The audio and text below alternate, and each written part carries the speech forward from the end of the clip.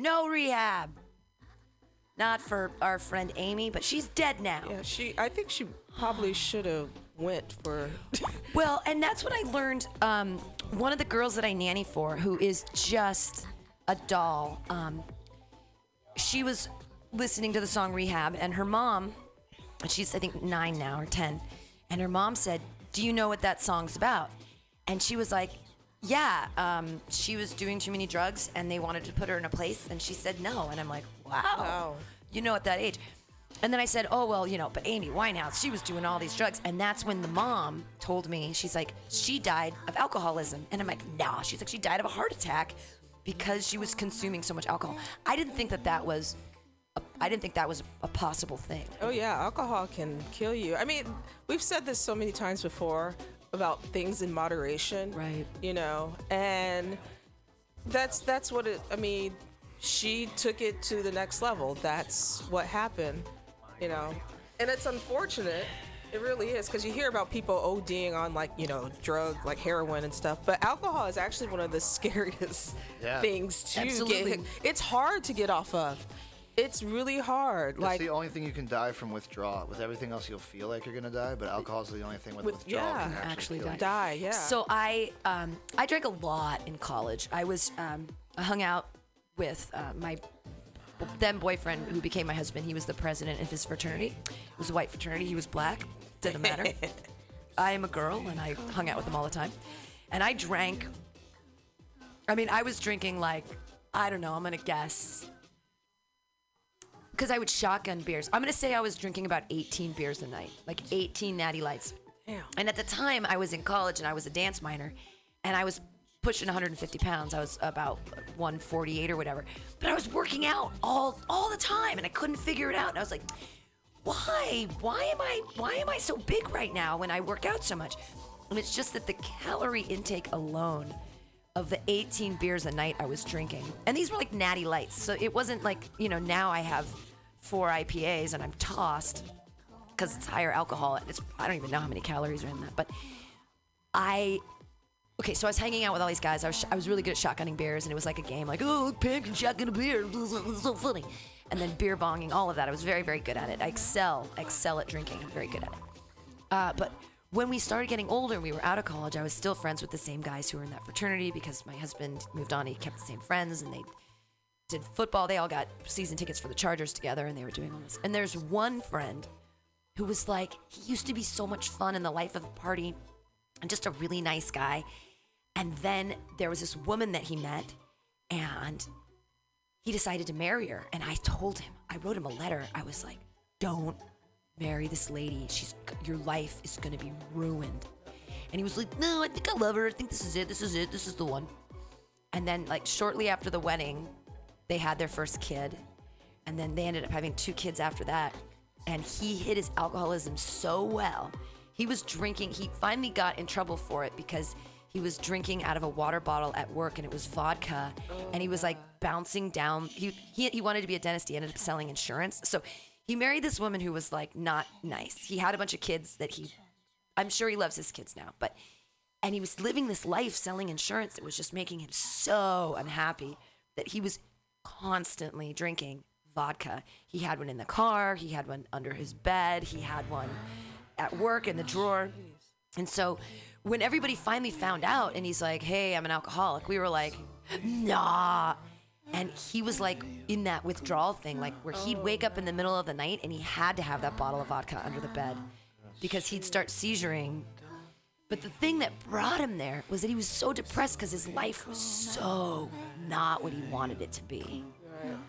And is that where so much of our drinking stems from? Is Yes. I'm not happy. But see, it's different for me. For me, it's different for you because you're social. This is what you're doing, because the majority of your days are spent with working at the station, doing your comedy, and it's mostly social. It's not because I went to a Christian school and I'm mad, so I'm going to keep drinking, or I don't get along with my parents, so I'm going to drink. No, it's because the fact of the matter is what you're doing. The environment that you're in is social, and so that's I mean, that's part of what it is. You know, just like how I bartend, that's part of what it is. You know, but what you're talking about with your friend, that is one of the biggest things that a lot of people go through, but they're in denial because, again, like I was talking about, like how people are, you know, he conformed. Right. That's the problem. The people who try to conform, you know, go to college, get married, have kids, sell insurance, buy a house. I mean, there's so many unhappy stories of like that conformity. Get a GMC Suburban thing. Yeah, exactly. Those people are that suburban life. A lot of those people are miserable. That's why they pop pills and they drink and they hide it really well. Absolutely. Until the point where you can't hide it anymore. Right. Because they conformed.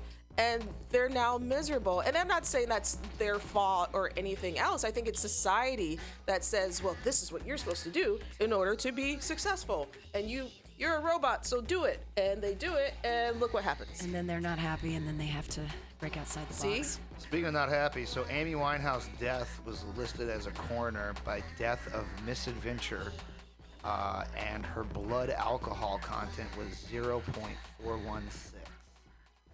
0.416.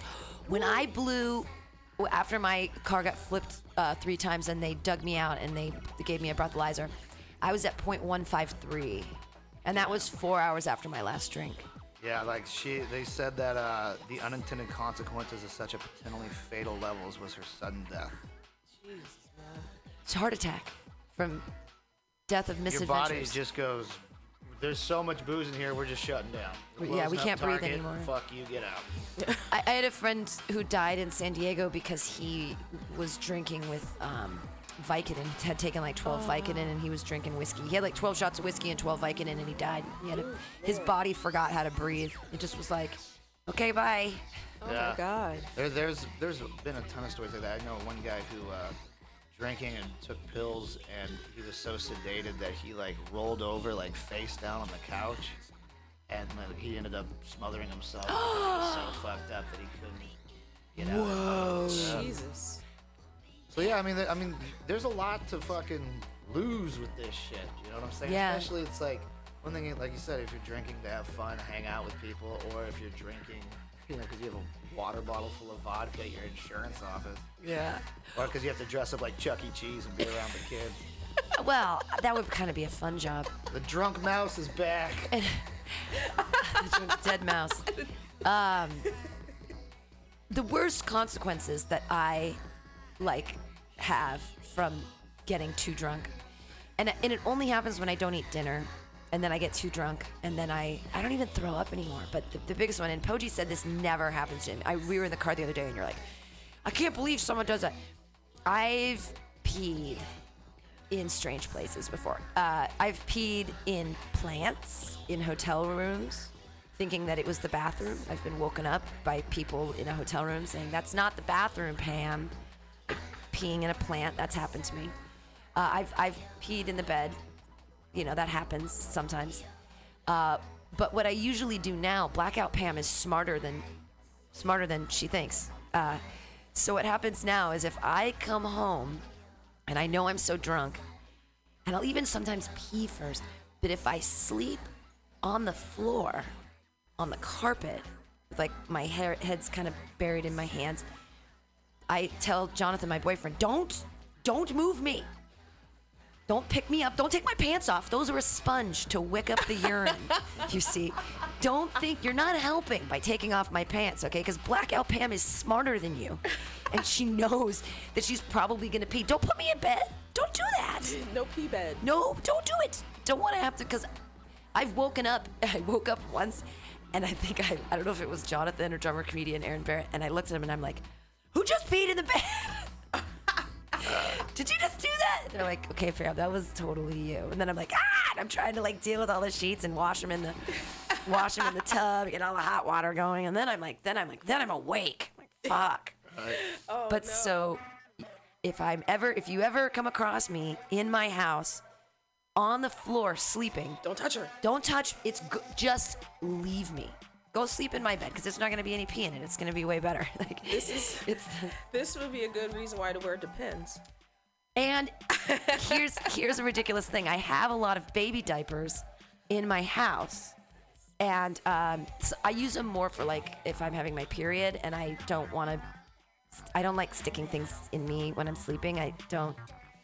It's just weird. I can't deal with it. Unless it's your boyfriend. Not relatable. Not really, but if you, I'll put the diaper down and I'll kind of sleep on the diaper so that I bleed on the diaper, and then in the morning just kind of wipe it up. Good.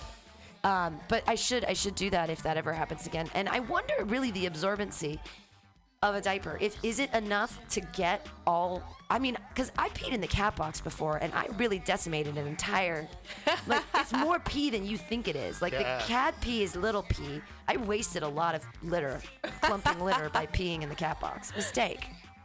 I think I've worn a Depend before, so I think you're fine. I played a lot of role-playing computer games in the basement, which didn't have the bathroom at the time, so I peed in a lot of empty milk jugs and various things. Dude, I'm a big fan of the piss jug. As a delivery driver.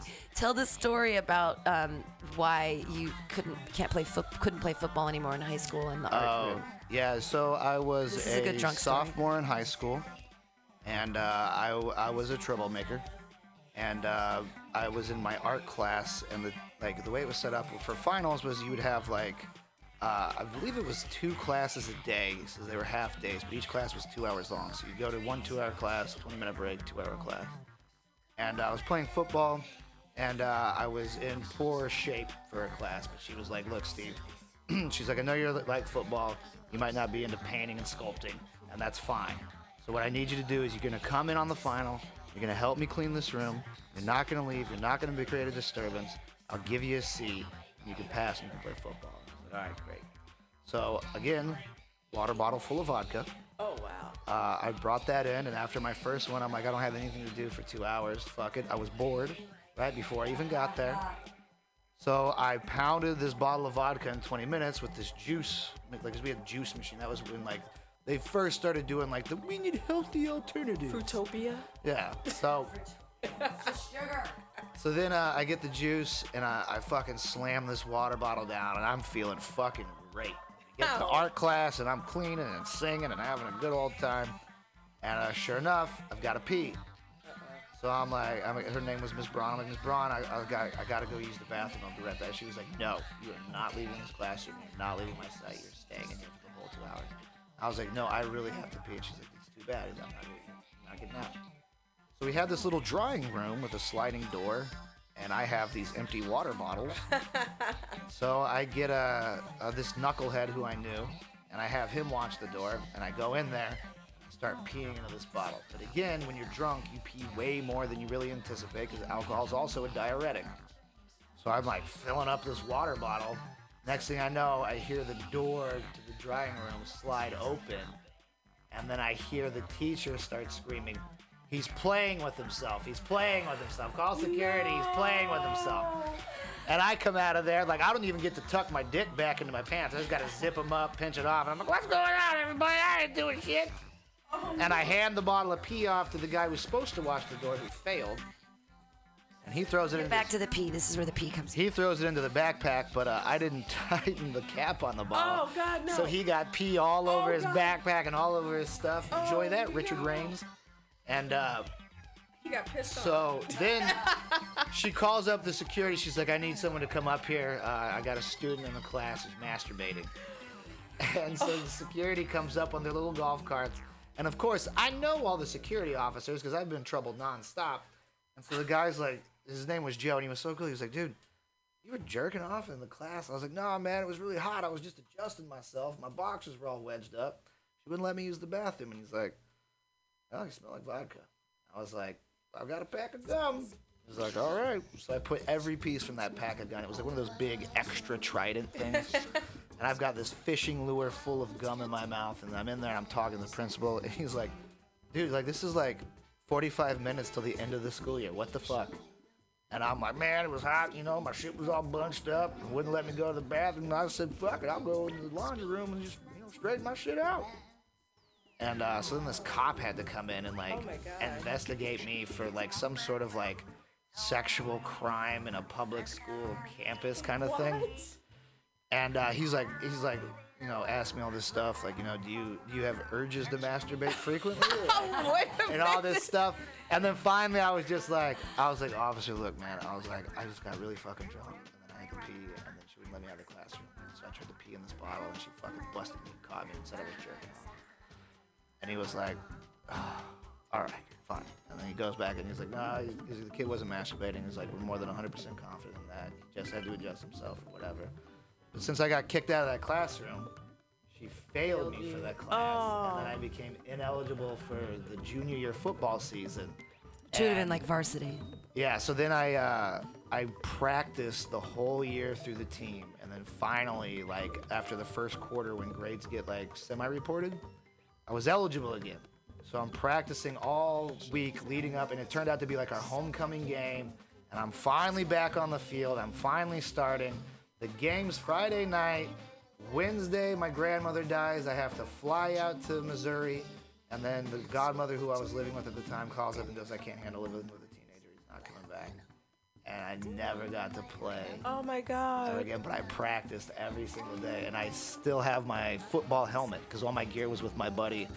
And they kind of hawked over my shoulder pads and everything else like that. But he saved the helmet for me, so I still have it. That's so bittersweet. And I never played again. And I didn't want to play with other people. And why is Steve Poggi going through sobriety? It seems that this has been, I mean, I know you're 30 now, so that was half your life ago. 31, February 25th, 32. We're getting old. You're, sure you are. Yeah. Aging graceful. Yep, there you go. Yeah. So I mean, it's a thing. I didn't start drinking till I was like, I mean, I drank because my parents always drank, but it would be like a sip of Dad's beer, or they'd be like, would you like to have a glass of wine at Christmas?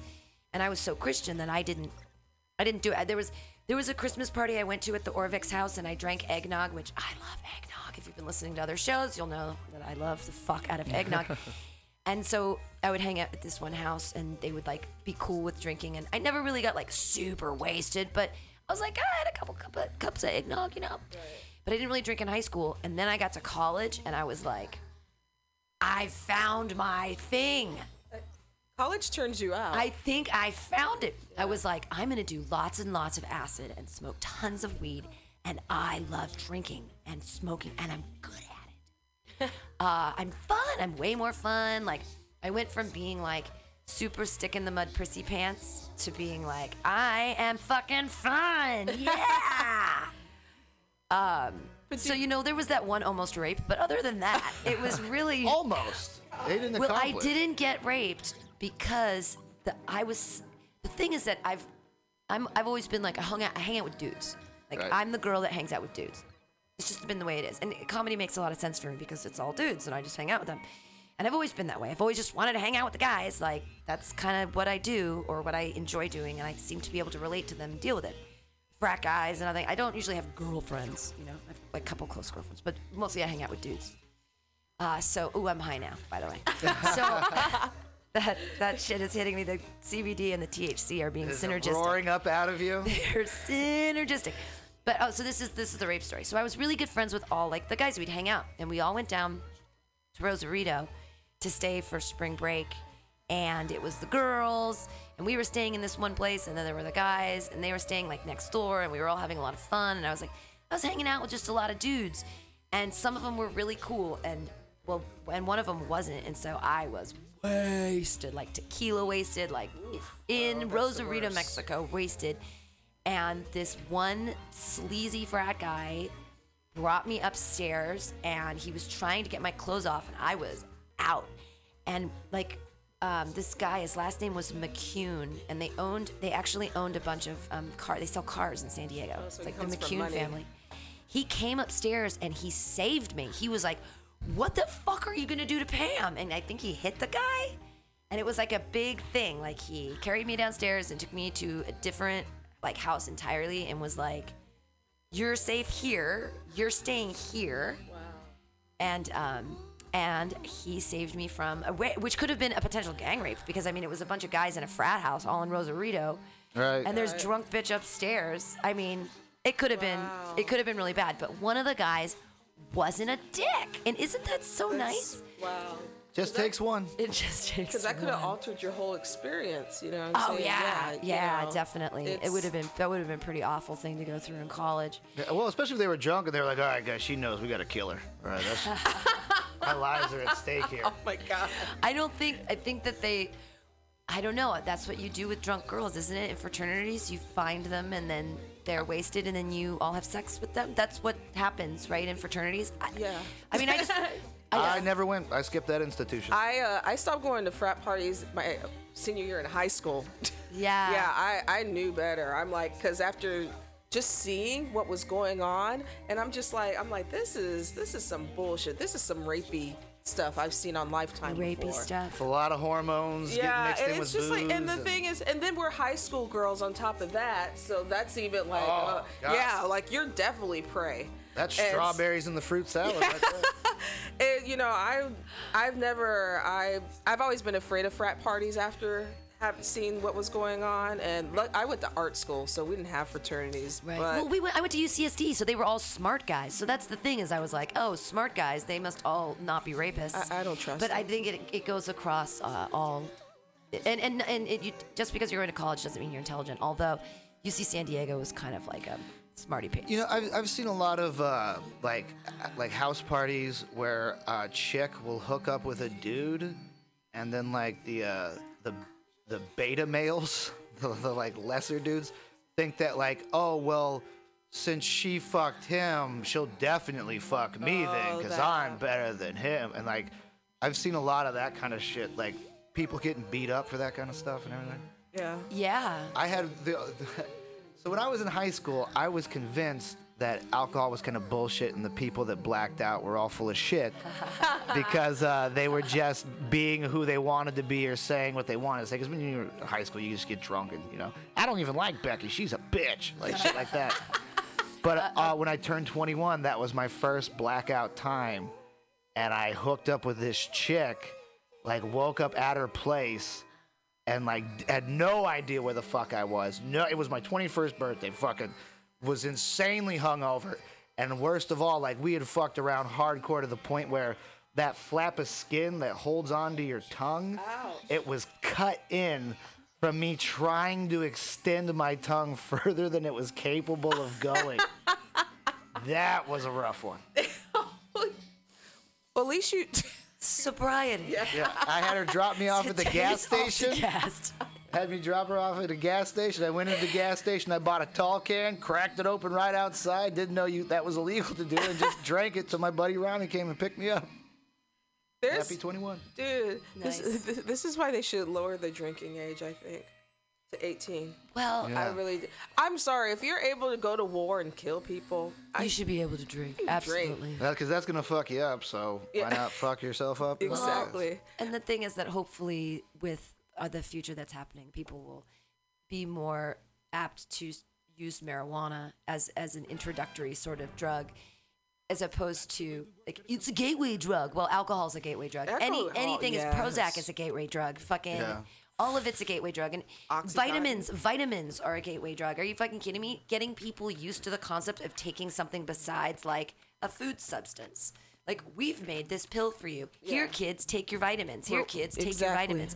That's just totally a way of like inoculating them against the fear of taking drugs. I won't even take aspirin anymore. I will take ibuprofen if I'm in a lot of pain. But other than that, like, man, I'm gonna smoke weed. I try to avoid taking ibuprofen or anything, you know, unless, you know, if I'm really cramping and I'm in a fetal position and I'm like, I can't take this, I'll take some ibuprofen. But I mean, to me, a lot of pills, like I say, they're a way to control. They're mind control to me. Sure. And I honestly, though I'm a bartender, I do feel that out of everything drug-wise, I think alcohol is like one of the worst. Yeah. It is one of the worst. But it's so okay. You don't black out on marijuana. Yeah. I've never smoked so much weed that I'm like, I don't remember anything that happened. Right. Well, unless it's really boring. Then you're like, what happened? I don't remember. Oh, yeah, I just talked to Mike about, Walgreens. I mean, exactly. you still have people in society. It's not a blackout. Yeah, it doesn't black you out. Well, you still have people in society that talk about marijuana like it's so evil, but they will drink like a 12-pack. Yeah. And I'm just like, you make no sense. You make no sense. How dare you talk about marijuana that way? Here, and I'm gonna give them some Alta California botanicals. It's we're at the top of the hour, so we're gonna tell you guys that you're listening to the AltaCast here on MutinyRadio.fm. Thanks for listening, downloading this podcast, or if you're listening live.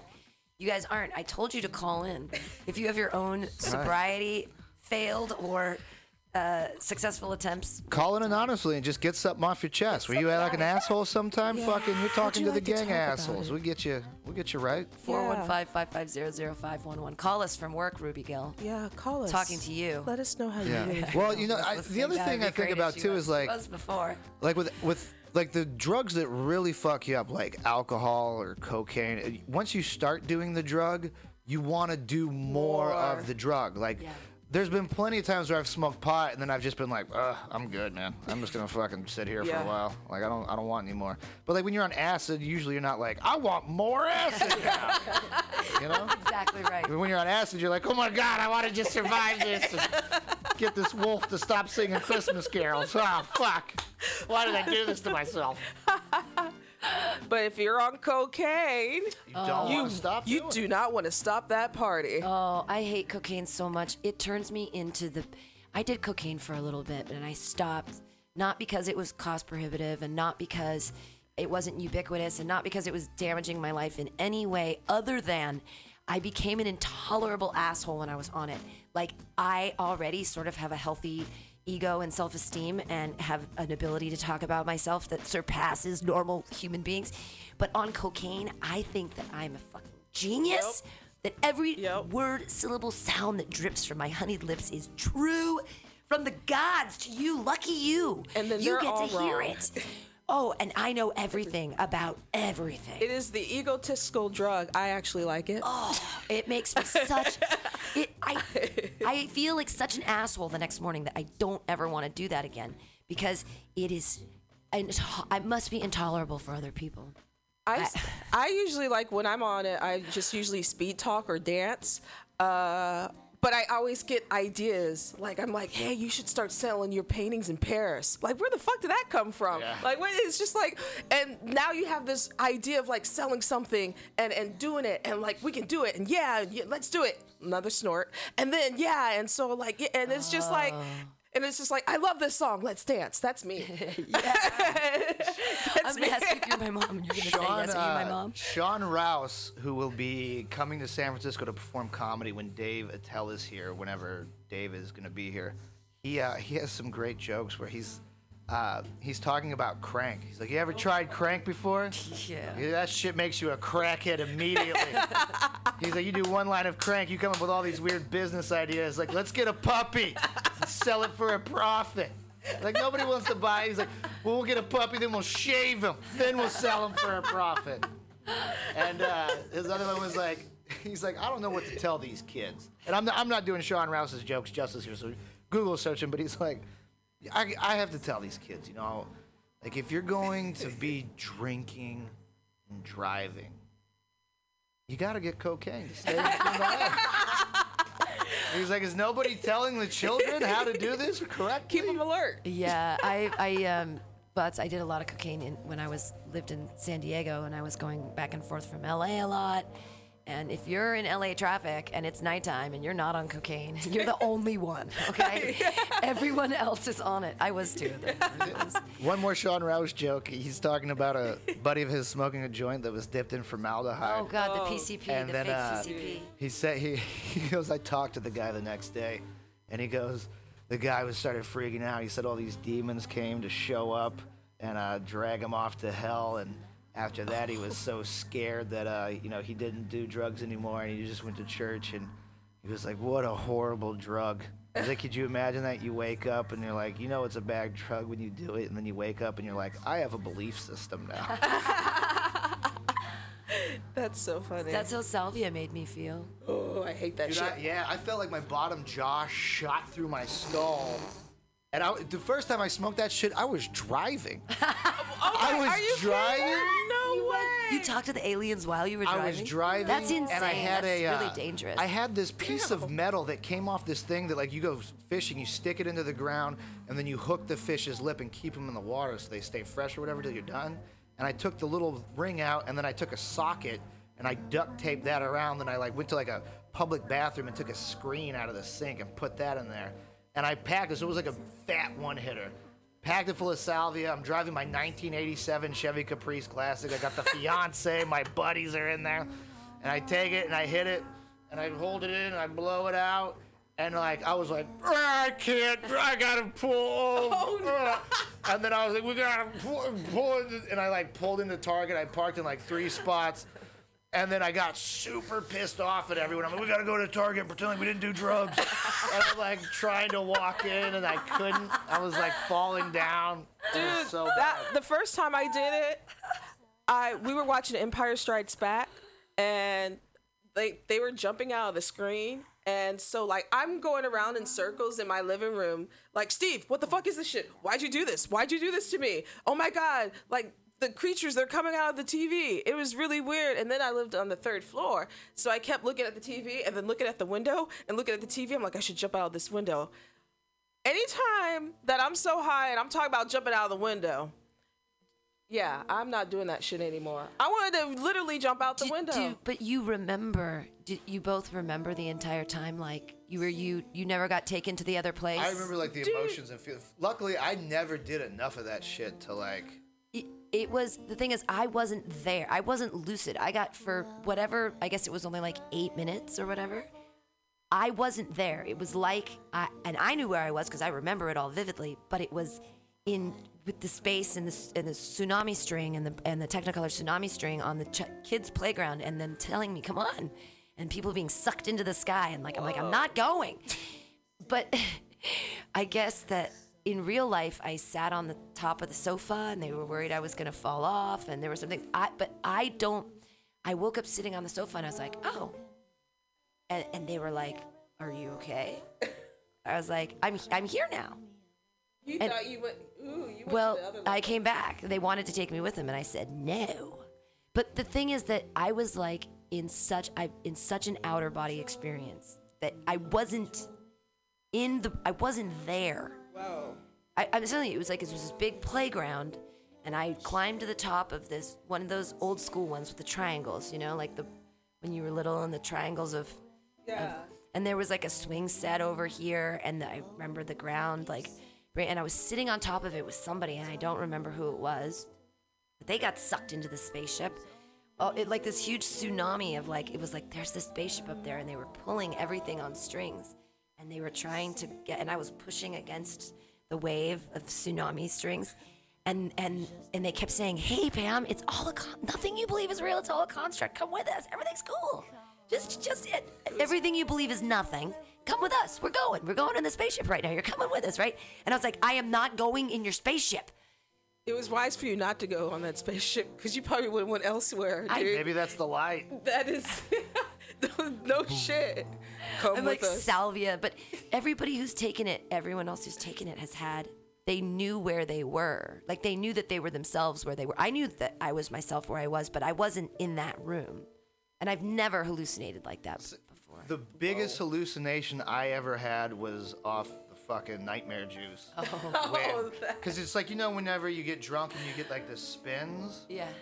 I, like, at one point, like, it was like being on like a merry-go-round that was going viciously, and my out-of-body, like, I felt like my soul was getting kicked out of my body, and I was like getting pulled back, and I could look down and see myself just sleeping there. Oh. And I had to like use all my strength to like force my soul back into my body, and then so I don't know if it was like some intense weird dream that I was having while I was all fucked up.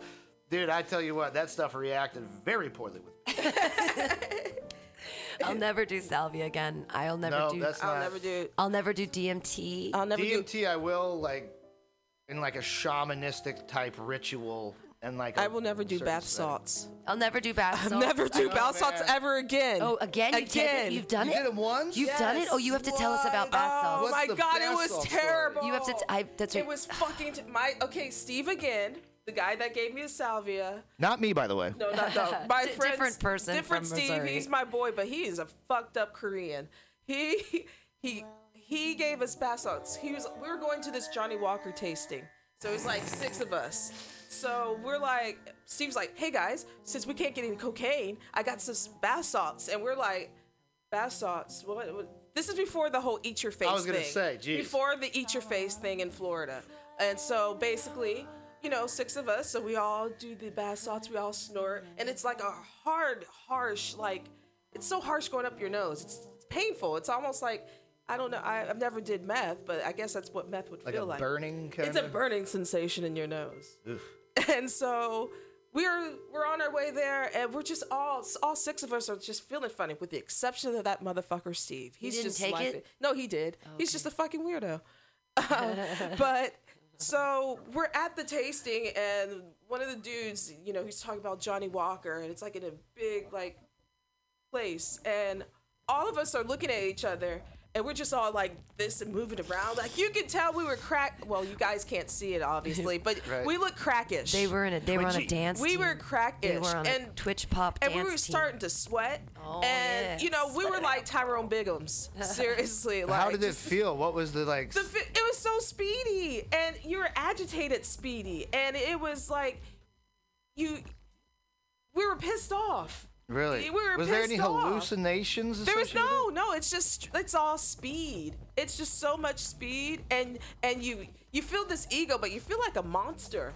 Like, I want to rip his face off. But like, we're all mad at Steve because like it's like having bad drugs. Basically, it was it's terrible. Yeah. It was fucking terrible. And then we decided to do more. Oh, why? And after that, it just goes downhill. There was some arguing and some like tears. It was like a wave of emotion, but weird, And then agitated emotion. Johnny Walker. I mean, drinking. And then we were whiskey. drinking scotch. I mean, everyone cries when they drink How scotch. classic. I mean, that's just what Everybody it. cries. you got people like nice looking formal, and like we look crackish. And Right. we just Twitching like and sweating. Twitching and sweating. Yes. I felt like and then Twitching and sweating. I could not sleep.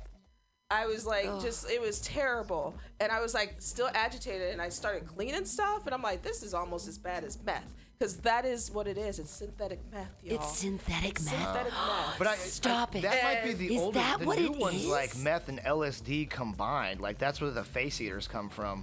Yeah. These are the things that they manufacture in China, and they're just like one And it's thing legal. off. and One so little it's molecule. Legal. It's fucking One legal. That shit molecule was, off. Dude. That sucks. It is. That It is like people the could, worst come down ever. But And that's it's, what. But then people want to do it. The kids will do whatever. The kids are so bored. That's why meth is a problem in the Midwest, right? Because And like, here. and here, well, because kids get bored. Yeah. I mean, and There's they. a big meth problem like on the West Coast. But I think there's Missouri, a big meth problem everywhere, Everywhere. man. Everywhere I go, Heroin- they're like, "We're the king of meth." I know, it heroin doesn't is the East Coast, though. Yeah. Well, Heroin- actually, heroin now is coming in more because you see it more Because with the that was- pharmaceutical stuffs that gets them hooked. Right. The Oxycontin. opiates, Yeah. Oxycontins. That should, yeah. Another thing I will not touch. I got a little hooked on those. Not bad, but like I actually had like an injury, and then I found that if I took more than the prescribed dosage, I felt great. And so yeah, I got into those for a minute, and then I didn't realize it was a problem until a buddy of mine like broke his hand in a party, and I was all excited, like, dude, you're gonna get some pain pills, man. You should kick me one or two. And he's like crying, his bone sticking out of his hand. I'm like, dude, it's gonna be good, man. It's gonna be good. This is awesome. I can't believe it. You're so lucky, dude. Oh, you're Sobriety. The pills we're talking. Dude, that shit fucking tears you up. Sobriety is the condition of not having any measurable levels or effects from mood-altering drugs. Yeah, see, so technically it's like I'm not writing sober because I still have CBD and small Sobriety amounts is of THC. continued abstinence from psychoactive drug use. Sobriety is also considered to be the natural state of a human being.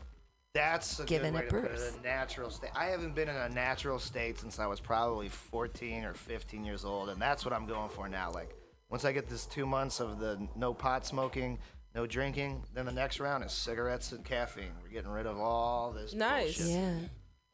You're cleaning your body. Sobriety trying to keep has specific meanings within specific contexts, such as culture of many substance use recovery programs, law enforcement, some schools of psychology. In some cases, sobriety implies achieving life balance.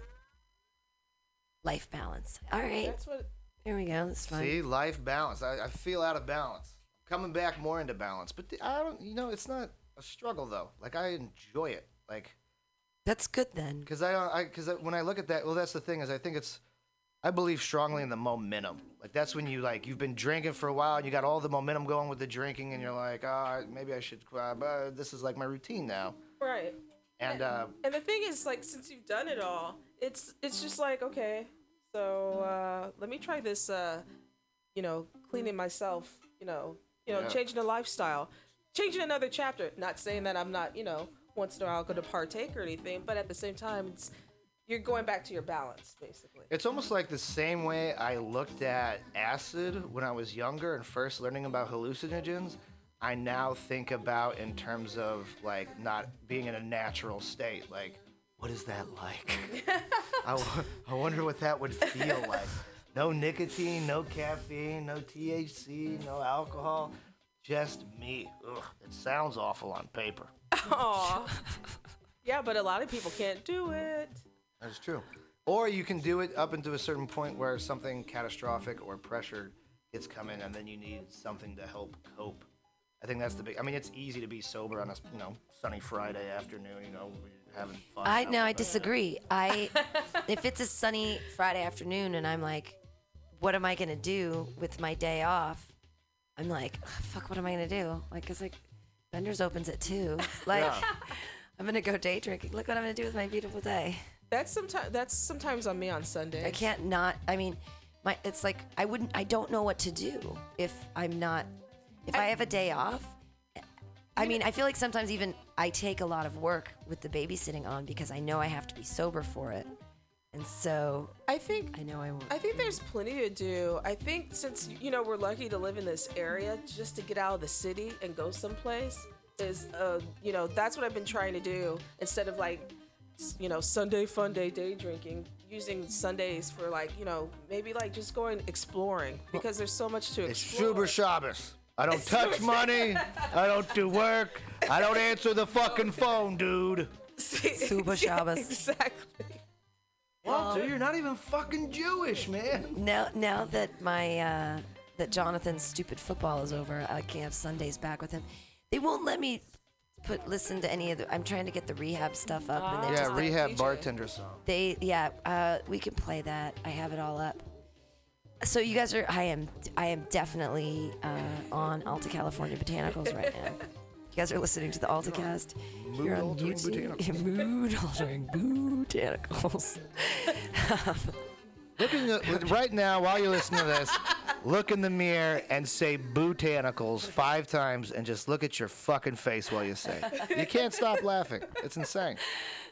This is the physical challenge portion of the AltaCast. This is rehab bartender song sitting at a bar here on MutinyRadio.fm.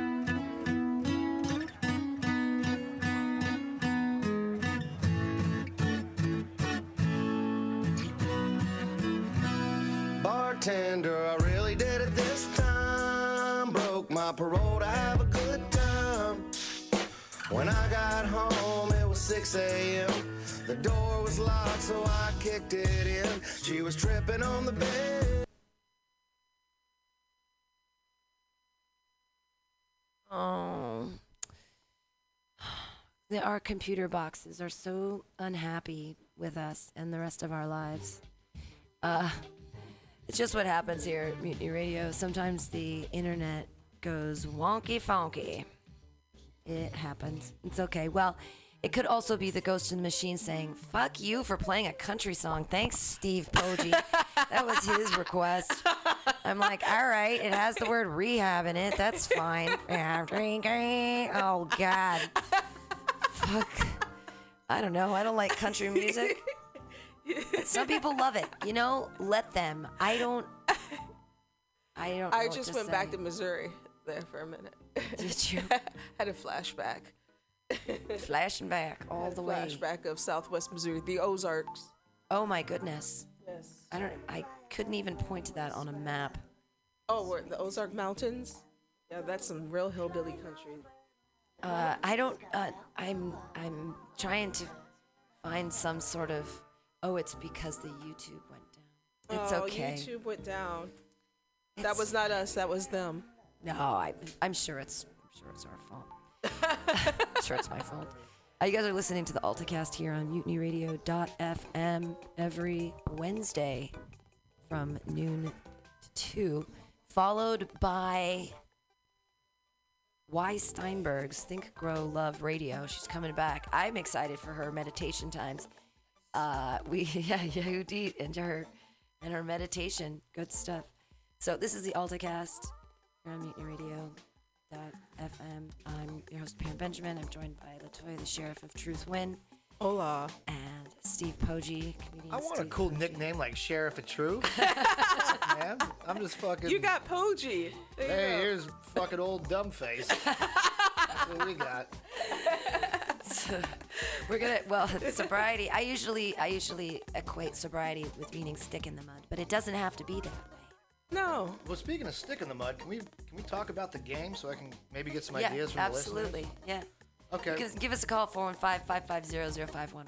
So here's how the game works. Being sober and excited, the person that I have an interest in now is not it's the same thing. Like, they're not sober. Like, they're far more tame in anything that I've ever done. Like, they've been told what to do their whole life through academics and everything else, and I've never listened to anybody. So we're going out on this date, and we're going to go to Point Reyes and do like trail walking. So we're both performers, so I decided to make up this little game to help the date kind of move along, break the ice, and act kind of goofy and silly and stupid. So the idea being is you have like a plastic bag, and then you have these things printed out, and they're all rolled up, so it's just like a plastic bag with a little paper balls in there. And then you take turns drawing one of the things, and then you have something to do. So the ones that I have so far. Do you need some ribbon? You can take some ribbon from us. You can tie them in the little box. There's ribbon. I'll give you ribbon so you can tie them. It'll make them look like antique like scrolls. No, because then you're gonna get in there to shuffle them all up, and they're gonna come apart. No, they won't. Not if you tie them with a little bow. Well, here's the thing. After you do the thing, you have to eat the paper. I didn't talk about that. No. Yeah. So these are the activities. It's a combination of activities and questions. And it's kind of like at midnight, to where like you're gonna get points, but the points don't really matter. So the first one is slow dance to a David Bowie song. That was top priority. I wanted to put that out there. Tell an embarrassing story. List your pet peeves. Who has been the biggest influence in your life? What should I know about you that I'd never think to ask? When was the last time you pissed your pants? That was a Benjamin submission. Howl like a wolf for 10 seconds. Tell a story from your childhood in the Christian Bale Batman voice. Have a photo taken of you with T-Rex arms and post it to Facebook. Say a comic saw a comet on circa closed circuit closed captioning 5 times fast. Do your best river dance for 30 seconds. Tell a story when you were scared as a pirate. Draw a dirty picture on the trail. Rap about pizza for 30 seconds. Oh my God. Staring contest, reciting movie lines. First one to laugh loses. Best Chewbacca impression. Tell a stranger your spirit animal. And if you got $10 million, what's the first thing that you would do? So, and then also there's like reversals, or take 2 things. So if you have any more ideas of what you can, what would be fun to do, let me fucking know. However you do that. Nice. Give us a call, 415-550-0511. I'm gonna get there. I'm gonna be like, hey, I got this fun little game. She's like, that is the stupidest shit I have ever fucking heard of. What the fuck is wrong with you? I think that's awesome. You date creatively. No one does that anymore. I'm trying to, man, because you can't just that's no one the thing. does that anymore. When you don't have the let's just get a 6-pack and sit by the water, like that kind of. You have to have igniters to get conversations and stuff going. And plus, I feel like if you're comfortable acting like a T-Rex in front of somebody, then you're gonna be comfortable around that person, right? Yeah. There's a method to this, man. Yeah. And if you want to handle the silly? If you want to get the things for the game, I think the best thing to do is I'm gonna type them out in an email. So if you want the email, I can email it to you, and And then if you add more to it, or if you create your own, you can submit them so we can get like a master kind of list thing going. Because after you've done it before, you don't want to be on another date, assuming you want to play again, and then, you know, oh, I get to do the T-Rex thing again. Oh, fuck, great, this is fun. You got to keep the ideas fresh. But they're kind of hard to think of. Well, making people interact, that's nice. It's like speed dating, but long form. It's like speed dating without the bath salts. Without the bath. And agitation. That would be. Someone needs to write that scene into a movie. Someone takes bath salts in a comedy. Someone takes bath salts before they go to a speed dating thing. Oh my God. It's like an Amy Poehler feature or something, right? Yeah. Like takes That would be hilarious, actually. All right, we are about 30 minutes away from Think Grow Love with Y. Steinberg. Coming up here on Mutiny Radio. I am so high. It's 1:27, which means that it's time for you to go out to your local dispensary and ask for it by name, Alta California Botanicals. Botanicals. Best drink in the biz. All right, we were talking about sobriety, which I certainly am not right now. Right. I mean, I have plenty of fucking.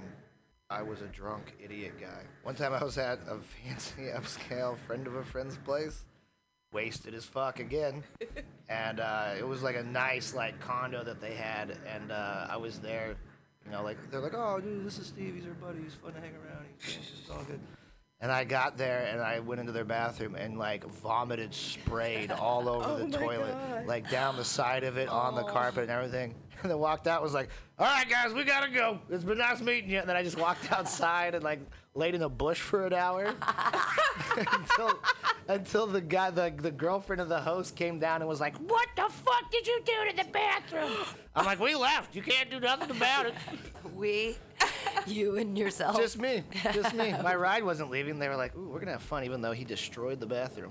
Oh my God. Wow, you didn't even try to clean it up. I didn't have wherewithal. I didn't know anything. I was so embarrassed that this happened because I was like, oh, I got to puke, but I wasn't expecting it to like spray out like a radius. Did you not open the seat? No, I don't even think I crouched down. I just went and fucking doused everything with Cheetos or whatever I ate. All your DNA sprayed. Oh man. And your Doritos. There was that. There was one time we played beer pong, but we had Captain Morgan in the Cubs. Jesus. And I was drinking Ew. Camo XXX tall What cans. the fuck? For a while, I had a thing for horrible liquor. So, like, Colt 45, King Cobra 40 ounces. Some bullshit. Yeah, I thought I was Bullshit. tough by drinking this shit. No, it was just very unpleasant to be around.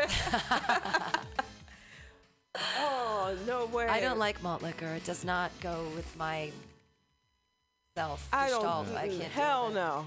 I don't like no 40s. That shit tastes like piss. Yeah. And when it's warm, Ew. even Warm piss. even like when it's Miller, it's like, ooh. One time I had a buddy that went to Europe, and he went to Holland, and he bought a bottle of absinthe and mailed it back to me, and it was like a traditional like wormwood recipe kind of thing. Nice.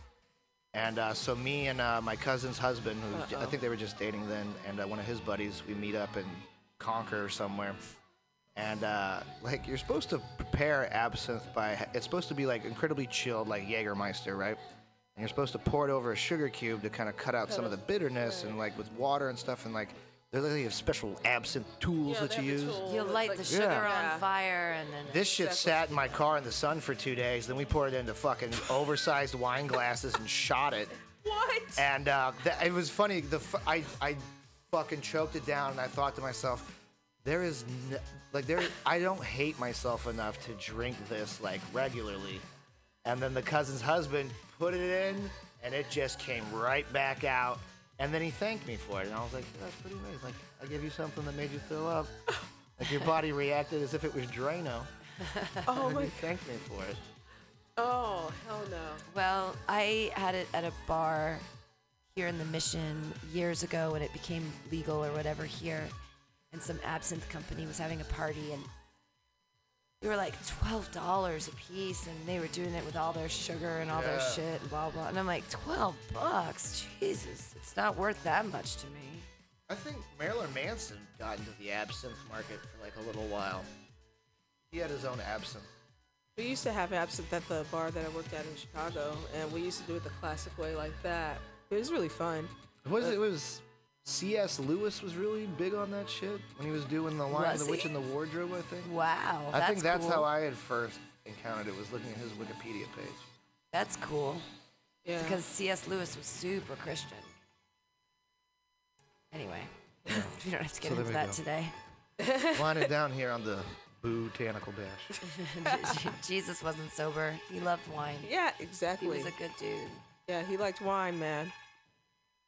We should say something about David Bowie and stuff. Yeah. You were sad about Oh, yeah, dude. I cried like a little baby for about a day. Oh, yeah, dude. He's he's one of my favorite heroes. Really? Totally was, yeah. My aunt took me to go see him with 9 Inch Nails when I was 14 at Riverport Amphitheater in St. Louis. Oh, shit. Now it's like fucking Old Navy Fun Zone or something. Some corporation bought it. Of course they did. This is in St. Louis, by the way. And it like changed my life. It really did. It's really Was weird. Bowie headlining? Yeah, it was the outside. Right? It was the outside tour. Outside Lands? No, outside tour. Oh, outside tour. His album, the tour. Okay. Yes. I see where you're. And it was just the opening band was just awesome too. It was just It was really like one of those experiences like when you see one of your favorite artists and you're just like frozen. It was like that, you know. And I have everything by him, everything. And I keep spinning around in this chair, sorry. But like, you know, I'm sorry for your loss then. Yeah, everyone's been like saying that to me, like I knew him. But it's weird, like I've been reading some like the feeds and stuff, and like I'm not the only asshole that feels that way. So no, actually I've been really surprised about the reaction to his loss because like, you know, Lemmy just died and Scott Weiland just died, but like there hasn't been the outpouring of emotions. Natalie like Cole fans. Where are Cole, they? Yeah. But I feel like a lot more females were into David Bowie than they were necessarily like Lemmy or Scott Weiland. So I don't know if that has like. It seems like it helped someone through some sort of time or something. Well, if you know, the thing is, it's just like it, you know, his artistry of things too. You know, and what he did. You know, and not even just in the music, but in art form and politically. You know, he was talking about. He came out on MTV back in 1983, and he asked them why they didn't play black videos. And there's an old clip of it too that's been posted all over the place. YouTube? Yeah, oh yeah. And then even with like saying that he was bisexual when it was like such at a time when it wasn't acceptable to even be that or come out or play with it. That's something to think about. Androgyny. That's an art form. I a lot of my boyfriends used to wear eyeliner, so there you go. There I go.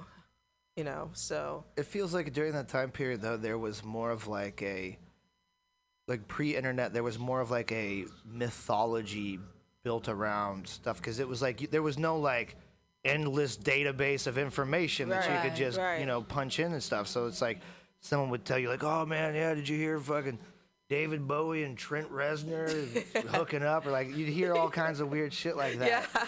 And that's just like all just gone. Yeah. It's like playing telephone. Yeah. But in some way, I think that's like how, like, legends and like urban legend kind of people came up. I think those are kind of over. I don't think you're gonna have that anymore. I think Bill Murray's the last one. And you were just talking about Lemmy. He could show up at the bar anywhere. Yeah, and you were talking about Lemmy. He used to always hang out at the Rainbow Club in Hollywood. Yeah. You could just go there and you'll run into him. Yeah, but it's like you don't. There's no. Everyone now is a brand. Yeah. Oh, this is the brand. What's your logo for your brand? It's not about the music. It's about how many Cokes can you sell? And not even music. It's all artists now. Everyone's. And the funny thing about that is David Bowie hated that period of his life when he was doing that. When he was when he sold out. He says he hated that period. He's just like soundtrack for Pretty Woman in 1990. Is that what we're talking about? No, he didn't do that. No, he was on it. Thing. That song was on the. Was that on the Pretty Woman? It was on the Pretty Woman soundtrack. I had it. Oh, the remake. The remake. The 1990 one. Yeah, you're right. That's right. I forgot about that soundtrack. With Julia Roberts. Yeah. That movie's stupid. I hate that movie. Yeah. Well, the myths that we perpetuate. Gosh. So silly. But anyway.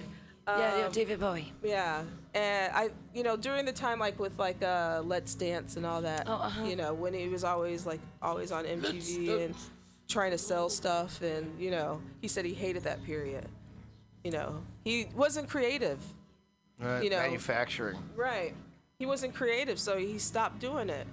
But you see, the opportunity to have money would be so. But once you have that money, then you're not worried about it anymore. Then you almost.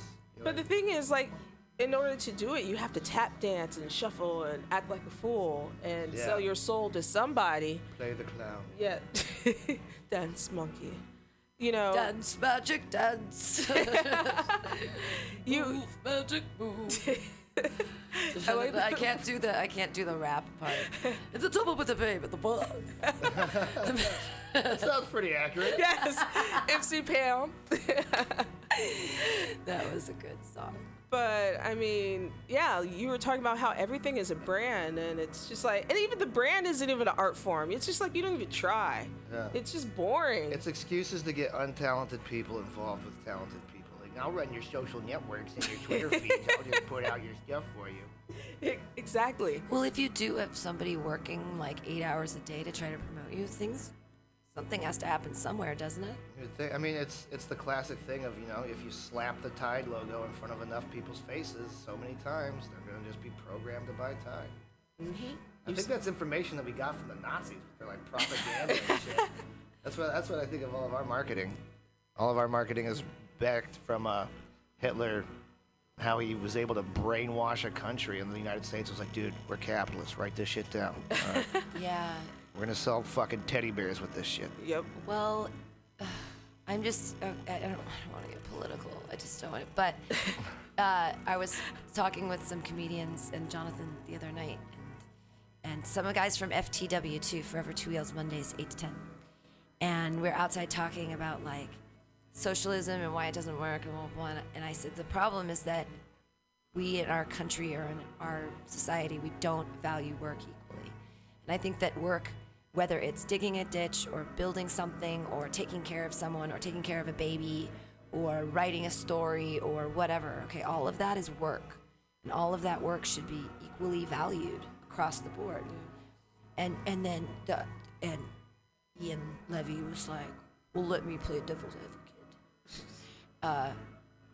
What's the incentive for people to want to be doctors and all that stuff? And I'm like, well, if all the education's free and you can do whatever you want and all of your work is valued the same, then you can do whatever you want to do.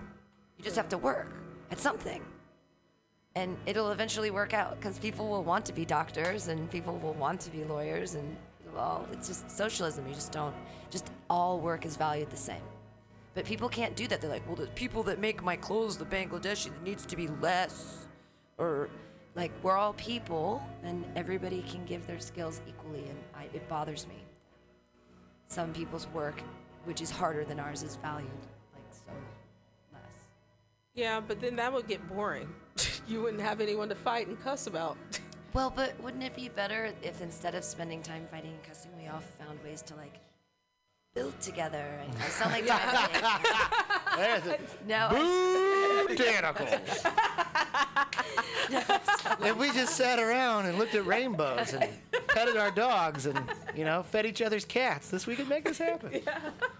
No, there's people genetically that are just cunts, and that's because of those people. And as we get more people on this planet, we get more cunts. All right, our cunt levels are rising and skyrocketing through the stock market's crashing, the cunt market's rising, and we need to. I think we should give everyone a 3-foot by 1.5 inch stick, and if someone fucks with you bad enough, and you have the capabilities to hit them with your stick, you should be able to hit them with the stick.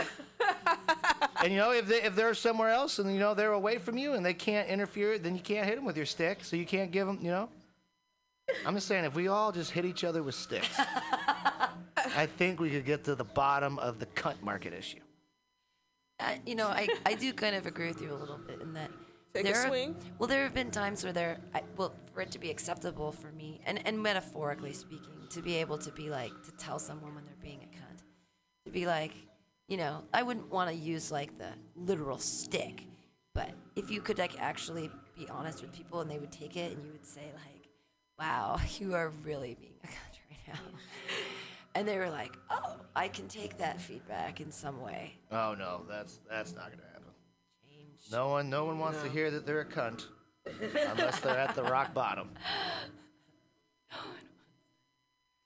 We're putting feminism back like 5 to 7 years, but we're pushing comedy forward, I feel like at least 6 to 7 months. Anything where it's just about one person or one group getting better shit, I feel like you're like, it's like almost like a reverse racism. Like, it's not like these people should get more of this. It's like all people should be at this level. And if they're not at this level, we need to, make sure they get up to that level. Not like, I'm a female, so I'm supreme ruler of the universe because I cut my hair short and I've got a mustache. Like, that's not, I don't enjoy that kind of feminism. I don't support those people. All right, you can blow your F-ness out your assholes. Fair enough. I got nothing on that one. I got nothing. See, if we had a stick, maybe we could push the dial. We could figure it out. If you guys come down to the studio on 21st in Florida, 2781 21st Street, there's this really kind of cool, weird new art thing up, and it's all of these labor heroes from the world. Some of them I didn't know who they are, but they're all these little explanations, and they're written by Bill Morgan, who is the Bee, on Saturdays from 10 to noon, and his show is called Labor and Love, and it's all about like labor issues and communism and stuff. Dude, it's really sad to come down here and read these things and see the kind of shit that someone had to sacrifice their life in order to achieve. It's like, and we take it for Harry Bridges was gunned down because he said he should have a 15-minute break. It's like, oh my God, man. That shit was fucking, like, it was borderline slavery, basically. Like, there was not really work. It was just rich people and dumb fucks who put widgets together. And, so all the child labor laws, all that stuff. Like, dude, it is really crazy. Little fingers deft work. And you know what's weird is you would think coming down here and reading this stuff would inspire you because all these people's messages were so admirable and noble, but they all got executed. So you're just like, oh, we're just an evil set of creatures is what we are. Solar flare. Let's knock out the electricity and start over. Well, I think we take it for granted. I really do. I think we really take it for granted, and people don't realize like these people, what they did for us, and then we're just all on our iPhones. Martin Luther King Day. See, and I have a theory on that. Like when you think in the terms of video games, when video games went from like Pong to like Atari, Pac-Man. Right, and like we've known about those, we've played them, and we've seen everything develop. But now there's kids that come out, and the first video game they play is Call of Duty 8, where they're stabbing people in the face, and but it's like that's their video game, and they don't appreciate the other stuff necessarily, Absolutely, yeah, I agree.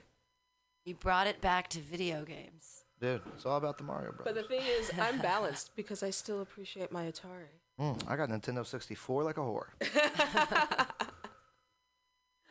Oh yeah. Aww. I almost bought like those like stupid fake Ataris like at Bed Bath and Beyond. Oh, where they give you like a certain amount of games, like a joystick. I almost got it, and I'm like, this isn't real. This is fake. Thrift stores. That's exactly. And every time when I go to a thrift store, I don't ever see one. I used to see them all the time. You got to pounce quickly, man. Yeah. You got to wait for the stars to twinkle, the sun to line up in the right shade, Mars to be in retrograde, and then, you can stumble across a find. I will one day. I will have my Atari back. I've never been a video game player. Oh, yeah. I've never been. It's just never. Nintendo and Super NES. Oh, man. I remember the Return of the Jedi game for Super NES. I still want to play that game. I might go home and download an emulator so I can play that later. I can't even conceptualize because I was never good at them. I don't have hand-eye coordination. No one ever is. No. You must learn. First of all, I don't have that kind of time. Come on, Skywalker. Listen, I used to play other things I'd want to do. I used to play Super Mario Brothers for hours, and still to this day, I cannot get the princess, but I still try. Yeah, you still try. I still try. And people make fun of me that the fact that I still can't get to the princess. Well, you know what? If there was a Nintendo in front of me, I would still keep trying, and I would do it for hours, I swear. It's not about getting the princess. It's about trying to get the princess. Still trying, and that's on the first Super Mario, ladies and gentlemen. That's sad. Yeah. I just had to break it down with my date. I was like, we've been talking for a while, and I just got to know, how do you feel about Nintendo 64? Spit out your feelings now, because they're going to come to light if you try to hide them. Yeah. I've never cared about video games, but I don't despise them. I mean, I've watched a lot of them, but I'll usually just read a book while, if he wants to play video games, I'll read a book. Yeah. I like to read books. I like books, but I mean, I'm an old school gamer. I'm old school. I stopped. Give me cartridges or give me death. Exactly. I'm one of those. So, and I lost everything after 1997. So, that's I just never experienced any modicum of success playing the games, and so I think I gave up so quickly because I just determination. Dude, interactive story, man. You got to earn your story. You got to get all the flowers. You got to get the sunshine rays and the fucking blue flute. And otherwise, you don't find out what happens to Jerry. It's like you're... I have no idea what you're talking about. Well, see, that's like me and Pete, we play video games, but I'm the kind of person where I play video games, I immediately set it on the hardest difficulty setting possible, and then, let's fucking play, son. Let's get some skill going, where he's like, he's putting in God mode codes and shit, and he's cheating and stuff. I can't play with you, bro. I can't play. He's talking about, some of the secret moves and shit, and, Yeah, the hidden shit that nobody else knows. You gotta push it real good. Yeah. Dude, what you gotta do is you gotta get yourself some botanicals. You gotta get yourself a Nintendo 64. No Nintendo. And a bottle of water, because you're not drinking. And then you gotta get in there and you gotta hammer out Legend of Zelda. They just had a thing. A blind guy beat Zelda for Nintendo 64. No way. It took him 5 years, but he beat it just based off of audio cues of the guys click, click, click, click, click, click, as they run along, and then the monster making a noise. That's insane. Insane. And I guess he live broadcasted himself trying this. So it's so weird to see someone playing a video game and they're not facing the screen.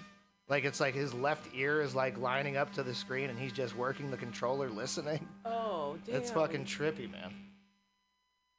With that, this has been the AltaCast here on MutinyRadio.fm.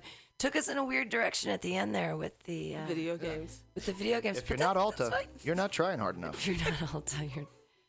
I'm definitely on that. Thank you guys for joining us here on the AltaCast. I'm Pam Benjamin. I've been joined by LaToya, the Sheriff of Truthwin, and Steve Poggi. Old dumb face. That's my radio name now. Old dumb face. If you want to see us later, we'll be at the SF Eagle doing open mic performance comedy. It'll be hilarious. Otherwise, you can always stop by here on Fridays for Pamtastic's Comedy Clubhouse, or earlier than that for happy hour if you want to get a set in, if you're so inclined to that sort of persuasion. Yeah.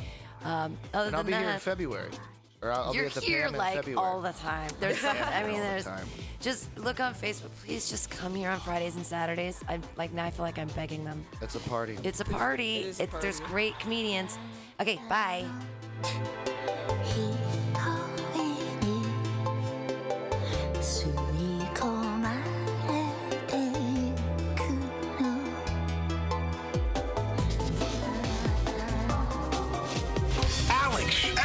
Can you tell me what food relieves insomnia, anxiety, stress, chronic brain, depression, nausea, and can induce euphoria and stimulate appetite? I'm gonna guess waffles. Yo, that is incorrect. What? Actually, Alex, the food I'm talking about are cannabis-based medicinal extracts. Cannabis-based medicinal extracts? That sounds like you're smoking drugs, Ed. No, baby. There are smokeless, safe, and less expensive alternatives alternative to smoking. But can I use it to sleep? Yes, baby! Good, because I'm so excited by this that I may never sleep again. And it sounds like you, Alex, may want to check out the number 4AltaCalifornia.com. That's 4AltaCalifornia.com for a non-addictive, pharmaceutical-free alternative to smoking medical marijuana. Check them out today at number 4AltaCalifornia.com. Are you tired of swimming through a sea of podcasts? Are ye on a raft without a paddle? Well, gather around me, sea dogs, and get aboard me pirate ship as we set sail for the seas of MutinyRadio.fm. From there, you can captain your own pirate ship as you sail through over 44 different shows for all of your listening pleasures.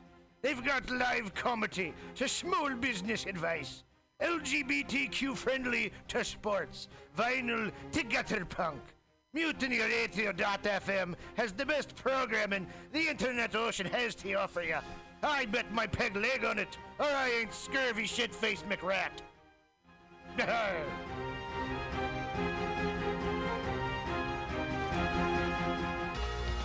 Hey, you.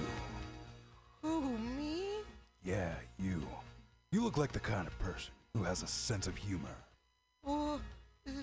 Is the radio talking to me? No, I'm on an internet podcast. I'm talking to an internet podcast? Don't be silly. It's a one-way form of communication. But I don't want you to miss out on the Mutiny Radio Comedy Festival 2016 from March 2nd through 6th. And you don't have to. You can buy tickets now on universe.com with 24 national and international visiting comedians and 20 local hosts. You won't want to miss a thing. What if I can't be at every show? Don't worry. All shows will be available for free download at MutinyRadio.fm until the internet falls apart. Oh, podcast God, I can't wait to listen to all these great comedy shows and everything else that's cool at MutinyRadio.fm before the internet falls apart. You too won't want to miss a bit of the Mutiny Radio Comedy Festival from March 2nd through 6th, 2016. Buy tickets now. Brought to you by Subliminal SF, PBR, The Eagle SF, Brainwash Cafe, Asiento, and the great people at Alta California Botanicals. Have you heard of Subliminal SF? Visual and auditory mind control. Graphic design, physical merchandise, live music promotions. Go! www.subliminalsf.com for the most amazing t-shirts you've ever seen. Graphic design for every need. And live music promotion at some of the best bars in San Francisco. That's Subliminal SF, visual and auditory mind control. Go to subliminalsf.com now.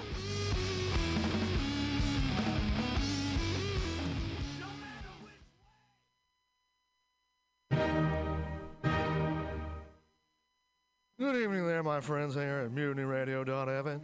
Chester Cashcock here, and giving you my love and regard as well as movies over there.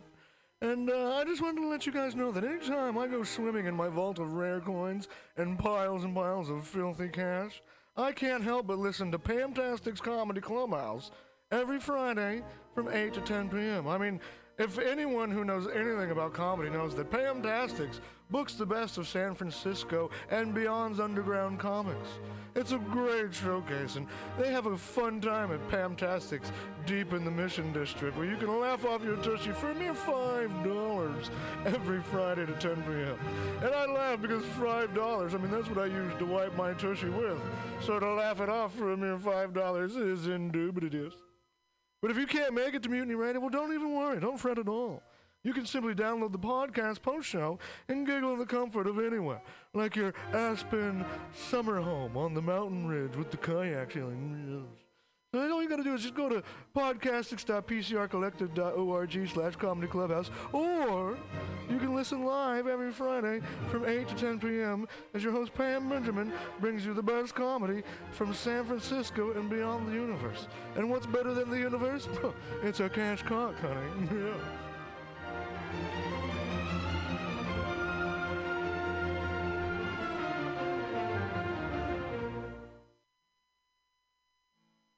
Billy Bob, you ever want to be funny? Well, my dogs think I'm funny, Daryl. Well, I mean, you ever want to be, like, in front of an audience? Like, other than, like, squirrels, dogs, and dead peasants? Oh, shit. From time to time, I've given it a thought or two. You know, if you go to Joke Workshop, there's more than 2 peoples paying attention to your jokes, and they ain't even gonna be jerks about it. Daryl, are you serious? I can get people to listen to my jokes? And they'll even say nice things to you before they tell you how to get improvements. No way. What is this dag-nabbit thing called? It's Joke Workshop. Joke Workshop? Yep, every Monday, 6 to 8 p.m. on the Mutiny Radios.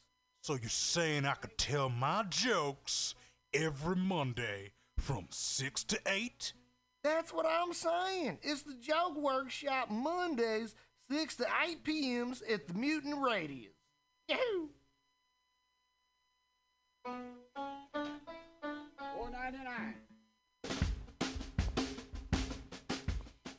The dictionary definition of the adjective eclectic is selecting or choosing from various sources. When Bay Area musician J.D. Buell brings you Morning Train Wednesday 10 a.m. to noon on Mutiny Radio, that is exactly what he does. Select music from various sources to give you a unique listening experience. Rock, pop, jazz, bluegrass, gospel, funk, reggae, folk, blues, country and western, electronica, soul, disco, rhythm and blues, punk and post-punk come together with music from around the world with Buell's passionate and down-to-earth delivery. In an age of personal music delivery systems, J.D. Buell carries on the values of progressive FM radio when a listener could actually have a relationship with a programmer, someone who would create an eclectic musical environment wherein both listener and host find fulfillment. The Morning Train with J.D. Buell, Wednesday, 10 to noon on MutinyRadio.fm. Freeform radio for free minds.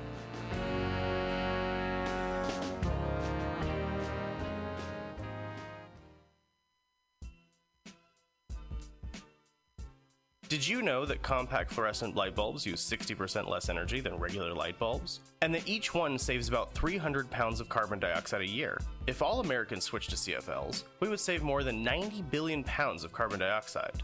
This public service announcement is brought to you by your friends at Mutiny Radio in San Francisco.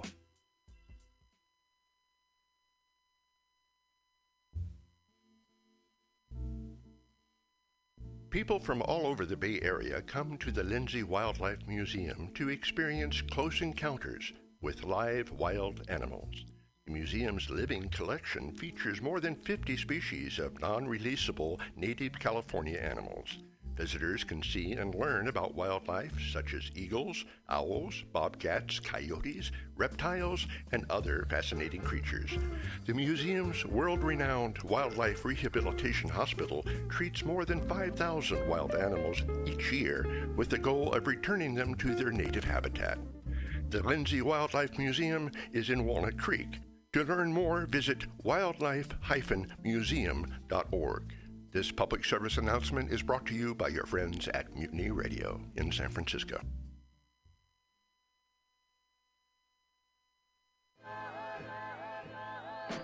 Safe sex is more than just avoiding STIs and pregnancy, no matter what you're into. Make sure that you and those around you feel safe, comfortable, and are having a good time. This public service announcement is brought to you by your friends at Mutiny Radio. Meals on Wheels is dedicated to fostering independent living for San Francisco seniors by providing hot, nutritious meals delivered to their homes. They're committed to fostering independent living for as long as possible. For more information, please call Meals on Wheels at 415-920-1111. This public service announcement is brought to you by your friends at Mutiny Radio in San Francisco.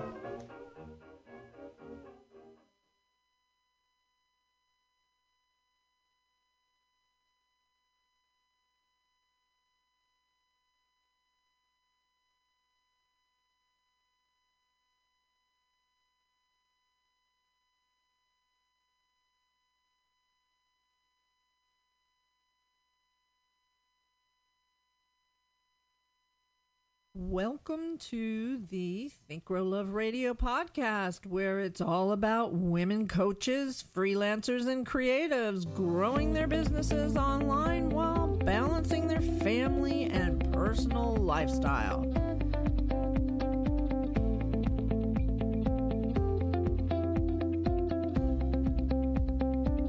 Hey everybody, Yehudit Steinberg here, and thank you so much for joining me here today for another episode of Think Grow Love Radio.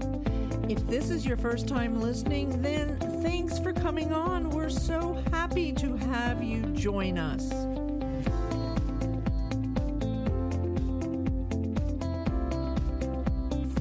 What we do here.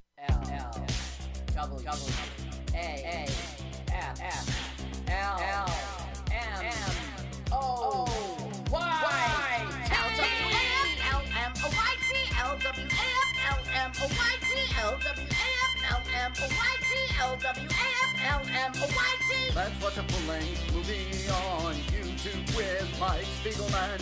Let's watch a full-length movie on YouTube with Mike Spiegelman. You can watch if you want to. You can slap Spiegelman's behind. LWAFLMNOYT on Mutiny Radio. Mutiny. Mutiny! It's pronounced mutiny. Mutiny! It's pronounced mutiny. Mutiny! Oh, my turnoffs are guys who say mutiny. Mutiny? Well, let's watch a full-length movie on YouTube with Mike Spiegelman. Mike Spiegelman. Oh, Mike Spiegelman. Mike Spiegelman. Oh, Mike Spiegelman. Hey! Mike Spiegelman. Mike Spiegelman. Mike Spiegelman. Mike Spiegelman. Hey, distinguished guests, welcome to LWAFLMOYT. Let's watch a full-length movie on YouTube with Mike Spiegelman and Carl. Hi, Carl. Hi, Mike. Thanks for having me once again. Ready to talk about this year. Well, my God. Well, this is our special year-end show. First off, Carl, I haven't seen you all year. Yeah, I haven't seen you since last year. It's been that long. You said I was going to see you next year, and I'm like, geez. Well, we're back. Last week we had a special show. Our show, welcome. Our show is we watch a full-length movie on YouTube, and in real time, and you watch the movie with us and listen to the podcast at the same time. We are on MutinyRadio.fm first and foremost every Sunday, 2 p.m. What a fantastic internet radio station it is! A lot of great shows. Stationed by none other than Pam Benjamin, who was our celebrity comedian last week. That was a really good interview. A couple weeks ago, Carl. It was a couple weeks ago.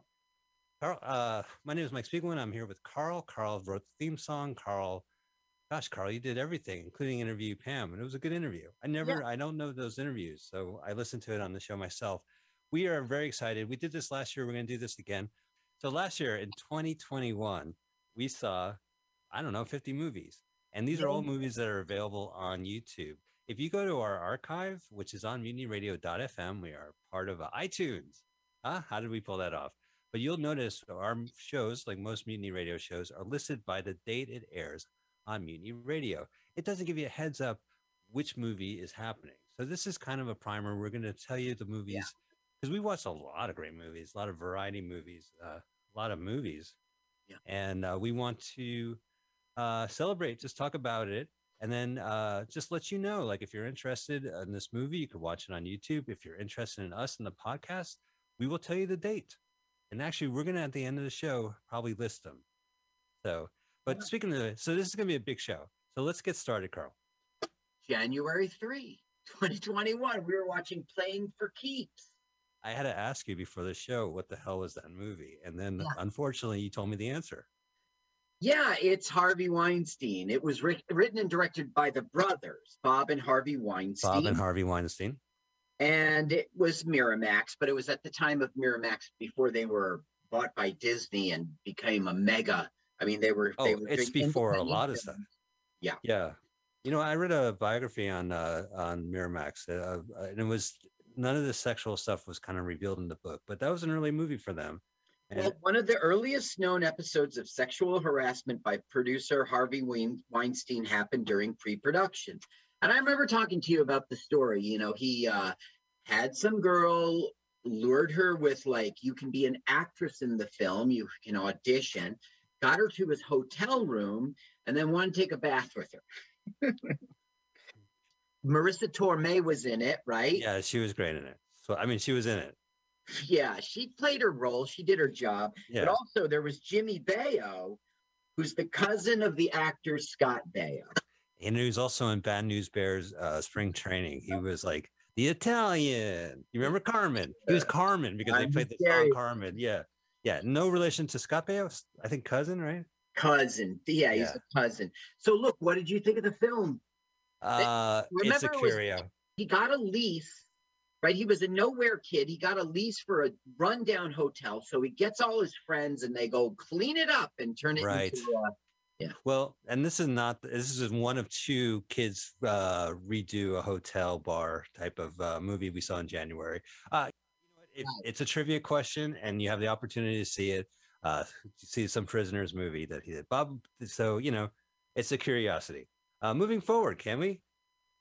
On January 10th, we watched America 3000. Now, do we cover this? Because this was a repeat. With originally when that aired about 3 years ago, it was garbled. And Carl cleaned it up. And just because it was the start of the year, we played that episode. So it's an old canon Golden Globus movie in the future. Yeah, it's one of the 1980s, like post-apocalyptic film, like Escape from New York, Mad Max 2, The Road Warrior. So like B films cashed in on that. You know, you always see that stereotype of. I had the poster. Oh yeah. Yeah, in college, I had it on my wall. A President or something. Remember that? Yeah. So I didn't even see it until this show. So I just knew the image. Now there's the Golan, the Israeli Golden Globus. Yeah, Globus. Yeah, it was those guys, the Israelis. Yeah. We should mention the Israelis are Golden Globus and Canon Films, and we'll be hearing more about Canon Films. Did you enjoy the film? America 3000?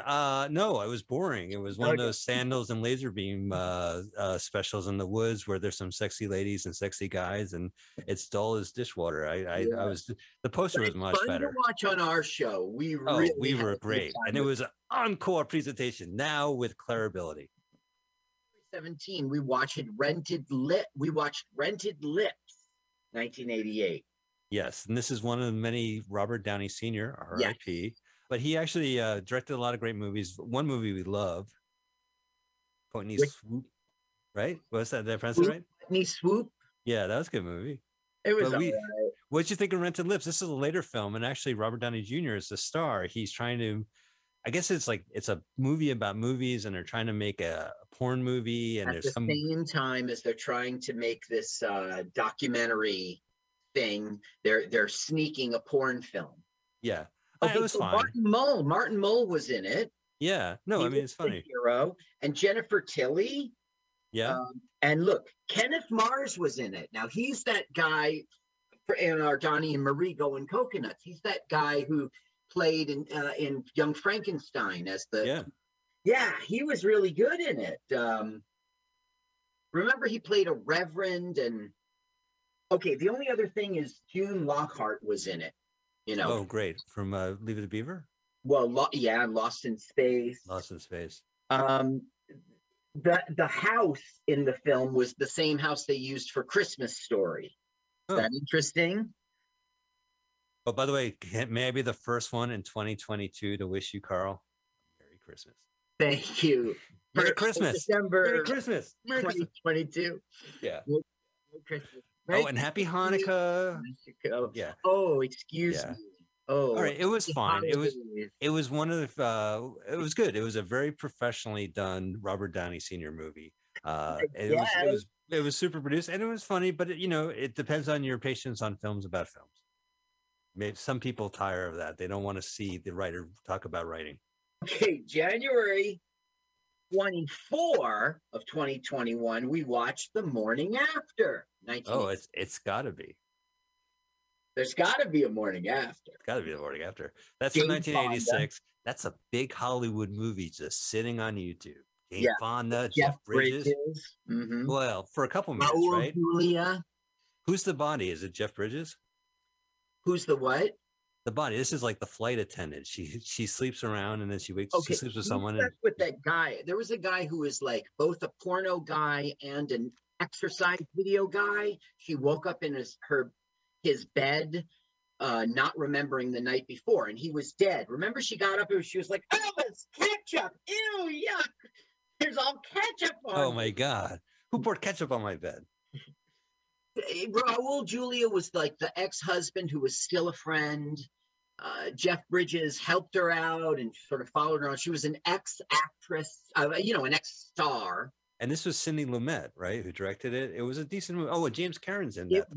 It was Sidney Lumet who did The Verdict, Dog Day Afternoon. Oh, yeah. He's done great stuff. This was a good movie. I was just surprised to see it pop up on YouTube. Now, the best thing to me about this episode was the Celebrity Comedian Countdown with Anthony Quinn. Oh, yes, your buddy from New Jersey's own, Anthony Quinn. That was great. Yeah, I've seen more. Late Night with Anthony Quinn? I'm on bed by 7. Oh, okay, darn. All right. The next, on January 31, assuming you have nothing more to say about that film. No, keep going. Yeah, I want to. Okay. This film is the movie of the month. Bring it on. Watched The Zoo Gang in '85. Yes, movie of the month of January. Mike's favorite movie that we saw in January. Now you corrected me. I said it was the first film to earn a PG-13 rating, but you corrected me. Well, yeah, it was supposed to be Dreamscape, and then Red Dawn came out before Dreamscape, and that became technically the first PGR. But you were saying that this film was in production and got the rating, so it was the first movie. The MPAA board gave it its rating. It was the first film to ever get a rating, and to get the PG-13 rating. Right, that was brand new and fresh. They only showed 2 sets of tits in that movie, right? To keep it, otherwise it was R. No, if it was R, no. Like I saw this R movie once, and there was like 57 tits. I think so. Ben Vereen was in it. Right, he's the old wrestler. This is another like young idea, like guys who are going to open up a club, like the Weinstein movie. But this one, they're much younger. They're kids, and kids like there's no parents. They're Carl. Oh, there you are. There's no parents. There's like they have money. Ben Vereen, who is good in this movie, he plays like the guy who owns the club, but he's kind of desolate and homeless and lives in a trailer in the parking lot and take over the club. Really own it. Yeah. He doesn't own it. But then the best part of this movie is Rorschach, that guy Harley, the one from Bad News Bears. Yeah, but didn't you want to talk about is it Skippy? Mark Price. Yeah, Mark Price, who's always known. He's a comedian. He's still around. I got to do a Zoom show with him, but he's best known, as they say, as the role of Skippy on Family Ties. And he uses that, he's Mark Skippy Price, but he's in this movie. This is a non-Family Tie adventure for him. And, he's young and the movie is unrealistic and it's wish fulfillment, and it's really wish fulfillment. The kids, the bar sells hot dogs. Remember that? Like they have a big hot dog. It's like what kids want. So I don't know. And the kids get back at the, the bully. Jackie Hill, yeah. It is a self-fulfillment. Okay, then we move on to February, and I think this might be my favorite movie of the year. We saw on February 7, Going Bananas. There's no spoilers here. This is my favorite movie of 2001 that we saw, Going Bananas. This is the best movie I've seen, and there's terrible stereotypes in this film, and there's terrible, stunts that they don't do anymore. This getting a scorpion on your cheek. Oh, what about that little boy who was like swinging and he falls? Yeah, and then the tarantulas come on his cheek. Yeah, tarantulas I think it was. Well, I think that guy eating the onion to look tough, to look like he was crazy. Remember, he was the guard. Now this was Dom DeLuise and Jimmy Walker, and it was so stupid. And also it's a kind of a young boy adventure. It's a young white boy in Africa film. But to be fair, this is another Golden Globus film. any country, their film productions were in the 80s, were always kind of had this skewed warpness to it. So, and unfortunately, you see it here. There's a witch doctor, but he's a dentist. Right. But so he has a young ward. It's the son from over the top. Ward. That's the word you used. Yeah. So this congressman wants his boy to go to Africa. Yeah. And Dom DeLuise is his concierge who's going to follow him around. And Dom DeLuise is amazing in this movie. Yeah, he is. No holds barred. And they meet Jimmy Walker, who acts, and he's good in it. He plays it straight. Well, yeah, but he is just like, I'm going to be a stereotype. It's not like an African American from America. It is from America, right?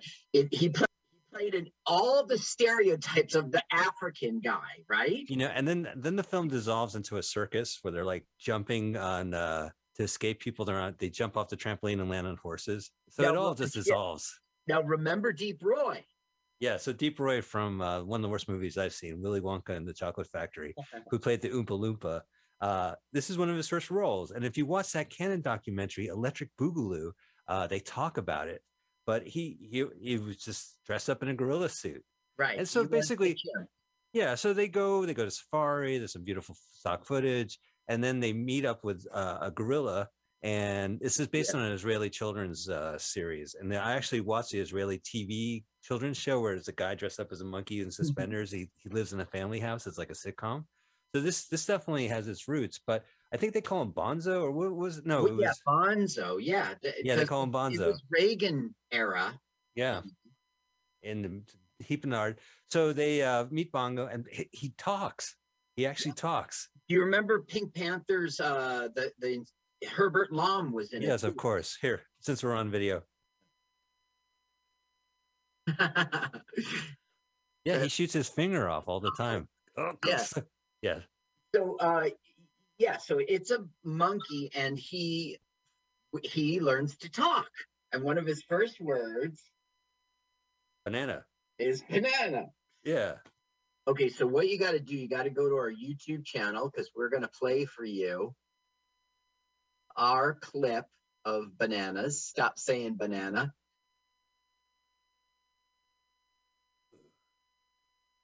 LWAFLMOYT. This is amazing. This is like quality video. Yes, this is our YouTube channel. You can find us on our podcast is by the acronym that we mentioned up front, LWAFLMOYT, as well as our YouTube channel. Okay, now an hour into this movie, they finally get to the point of this film. He's going to teach the monkey how to talk. That's weird. That is very, very late. That breaks a lot of movie rules. And these guys made like 50 movies a year. They should know better. Yeah. They don't know. They blessedly didn't know. So he's saying, like, I'll give you this banana if you say the word banana. And, Jimmy and the boy is like, come on, Dom, that's cruel. Just give the fucker the banana. He's like, no. Gotta learn how to say it. Yeah. Speak the word banana. Look, you still won't give it to him. All right, there you go. Oh! Again, we all know that was going to happen. And just the response is great. Finally. It's late. So we're all Everyone's going to sleep on the hay in prison. Look at this. They have fucking flame torches and skulls. And these poor guys are chained. Like this guy's arm has been chained up there all throughout this. But these guys sleep in the hay. Those bars are so thick that I think that little kid could actually squeeze through. I think Deep Rob could go in there. Oh. Yeah, I'm not really into that. I know why you're waking me up, and the answer is no.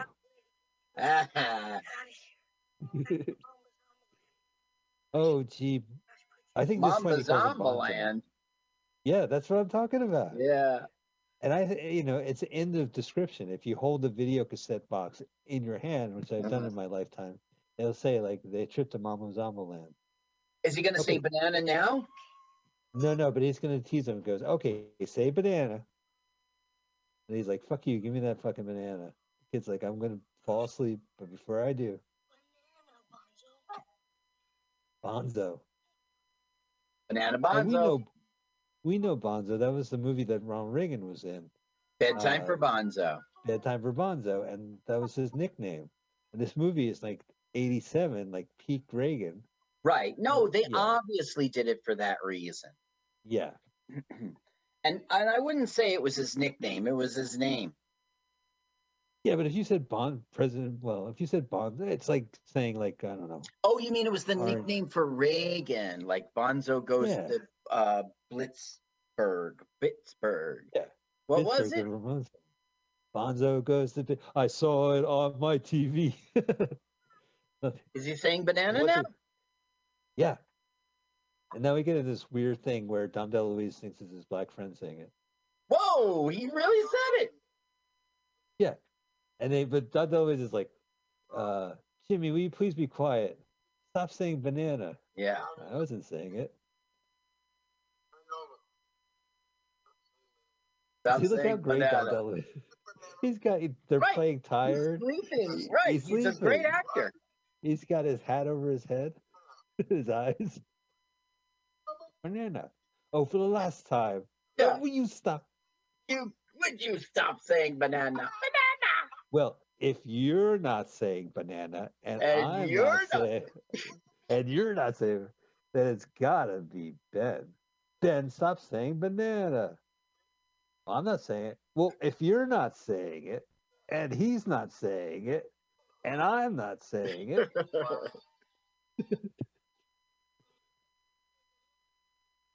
What about the chained up guys? Chained up guys, let me sleep. You let me stop saying banana.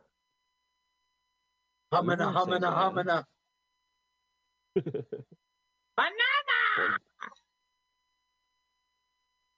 Whoa, banana. Okay, here, raise the volume. This is what I'm talking about. Dom DeLuise's acting. All right, so you hear it. So he's gonna ask him a question where the answer is obviously banana, and the way he sets it up is so funny.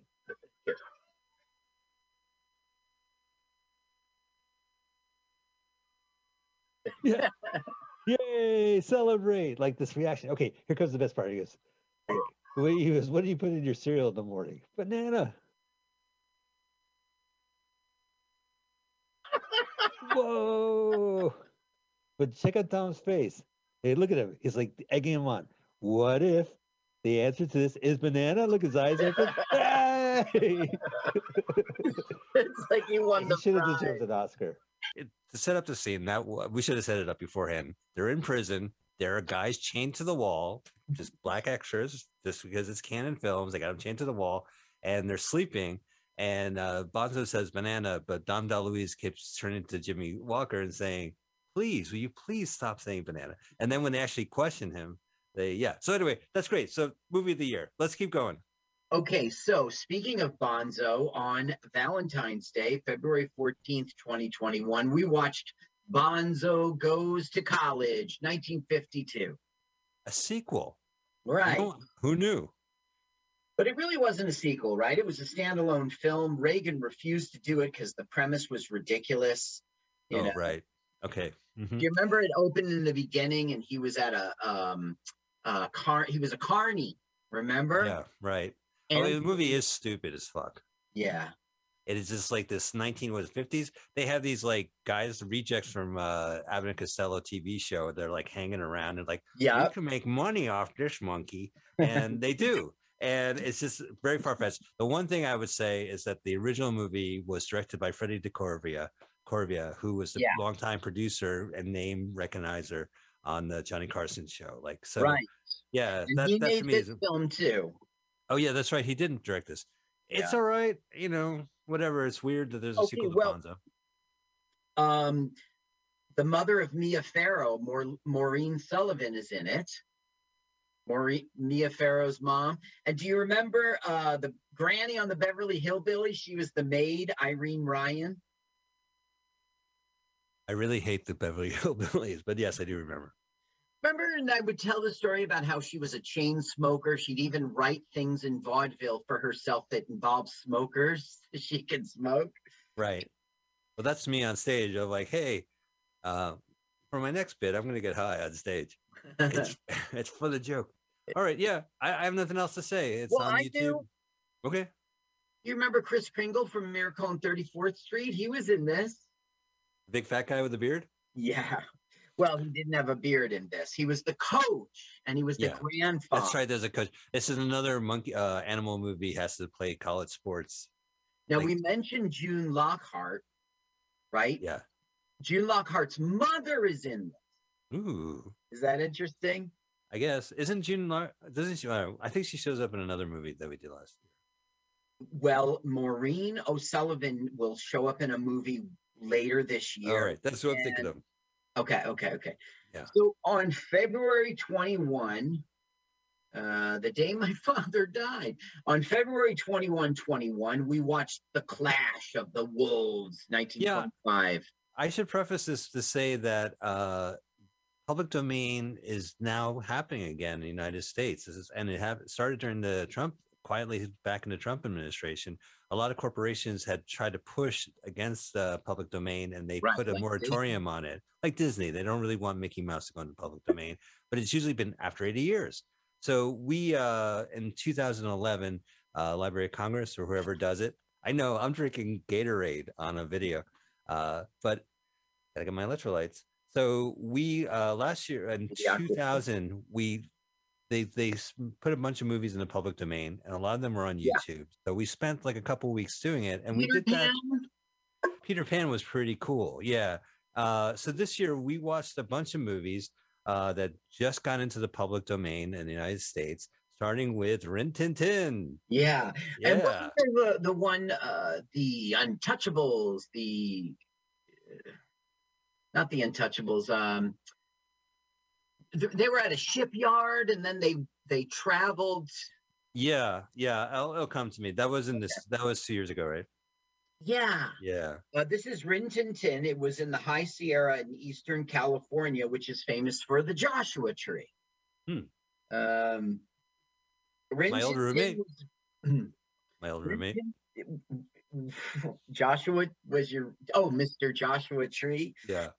Rin Tin Tin was a male German shepherd who was an international star. He was rescued from World War I battlefield by American soldier Lee Duncan, who nicknamed him Rinty. Duncan trained Rin Tin Tin to obtain silent film work for the dog. I don't know. It was pretty cool watching these fight scenes with dog and like human. This is before, like they say, no animals were harmed in the making of this film, or humans. But it was an interesting film. It was about what was it? Jump claimers? What is that term? Stake hoppers. He didn't find gold. He found some other valuable metal that is used for like manufacturing or something. And he staked his claim. And like you said, whatever they are, jumpers, right. Claim jumpers. The pizza's named after the frozen pizza. And there was the comedic actor in it who was horrible. Guy was trying to steal from the. It was tonally all over. There was definitely like this was a survival thing. It was a pretty cool movie. I don't know, but he was definitely like just pretty broad. Yeah, I liked him too. It was cool to see the culture, but it wasn't a well-written film at all. Right. All right. See if they get Rin Tin Tin fight a man. That's really cool. Yeah, you definitely see that. That's for sure. And I don't know. There's that one scene in which it's all windy and everything's drama. It's and it came out from 1925. So, gosh, yeah. Okay, so February 28th, my birthday, we watched Seven Chances, 1925. Carl, I'm sorry for that year. Where you're okay. And that was I always get them confused. Buster Keaton. I remember on the show going over and over saying next week we have Harold Lloyd in Seven Chances. Seven Chances is like one of my favorite movies. And I feel like, and I like Harold Lloyd, so I always connect the two, but it's definitely Buster Keaton. He is, and it was made into a Chris O'Donnell movie, if you remember, from San Francisco. He has to get his inheritance. He has to marry by the end of the day. So he's running around town, and it's not one of those silent movies in the country. It's a city, and you get to see people in the 20s.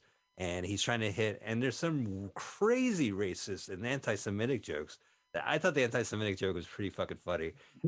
It's basically he's stalking women. He's like following them, and he's going to ask them to marry, and they'll be rich if they do.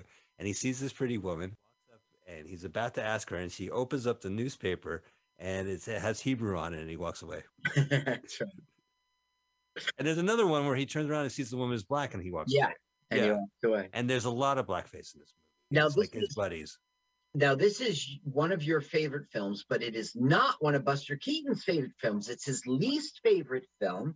This is interesting. Remember the boulders in the end? Yeah, you mentioned he added that on, but it's like this death-defying feats of like running past boulders and shit like that. Yeah. That's like a big deal. And they're like, yeah, I don't know, we got to kill time. Throw some boulders on me. Well, he went to a preview and he saw that okay, he did in the preview knock over a boulder and it rolled and he topped, like it, and it got a huge laugh in the preview. So that's when he made paper mache rocks. Sometimes they actually bounce off them. You can see they're fake, but it's a very good visual scene. Yeah, definitely. He didn't dislike the film, but thought the tumbling rock scene saved it. Yeah. Okay, on March 7th, we had the anniversary. There was the anniversary of the festival, the Mutiny Radio Comedy Festival. Yeah, that's right. It was in the heart of the pandemic when we finally aired our show. It happened in March of 20. Carl came up to San Francisco and we did it live. And this was actually a bunch of comedians, and we watched San Francisco related shorts. I would just say go to iTunes, go find our March 7th episode, 2021, and just listen to the episode yourself. This guide is for the movies and the dates, but it's a really good episode. It's chaotic, it's different style, and you really get to see Carl and me live. Hear us with a bunch of great comics who I'd never remember. So, but they're there. We watched on March 14th, 2021, we watched King of the Mountain, 1981. And it's a great movie. But the thing is, from this movie, you fell in love with this director, Noel Nosek. And we would go on to watch 2 more of his films. Yeah, that's regrettable. This guy, the director, what's his name again, sir? Noel Nosek. By the way, this is how old New Jersey guys hang out with e-vapes and Gatorade. Yeah, the 3 different movies we watched are different theme altogether, and maybe a little tonally different. Like this one's like the drama, and it's basically guys racing around Mulholland Drive. And it was a real Dennis thing. Hopper.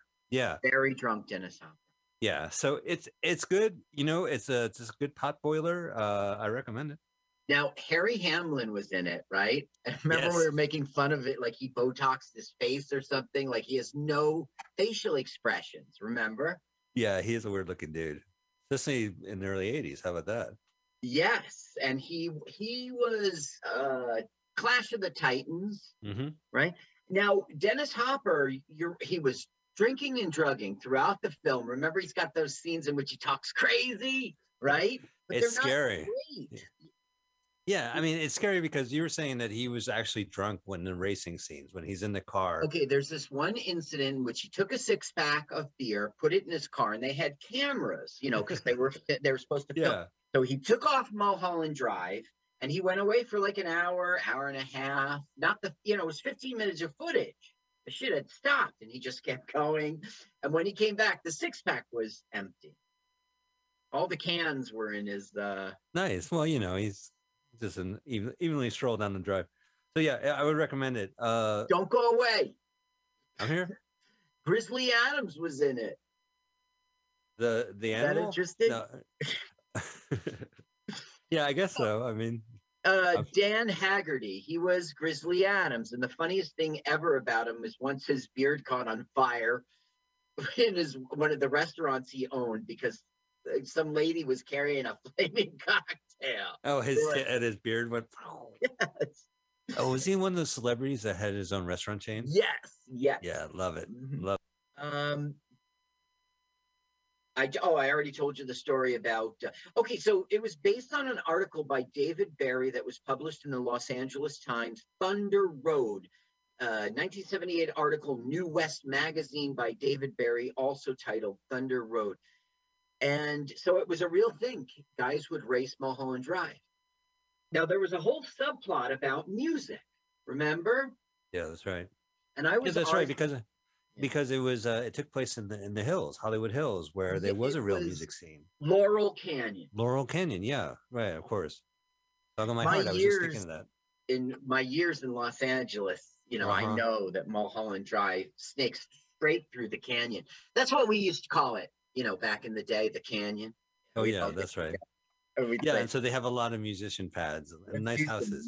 Yeah. Right, there's a whole music pod in there. Mm-hmm. All right. I'm sick of this movie already. Okay. So Mike got the Noel Nussick bug. I did, because his films are so different and weird. Yeah.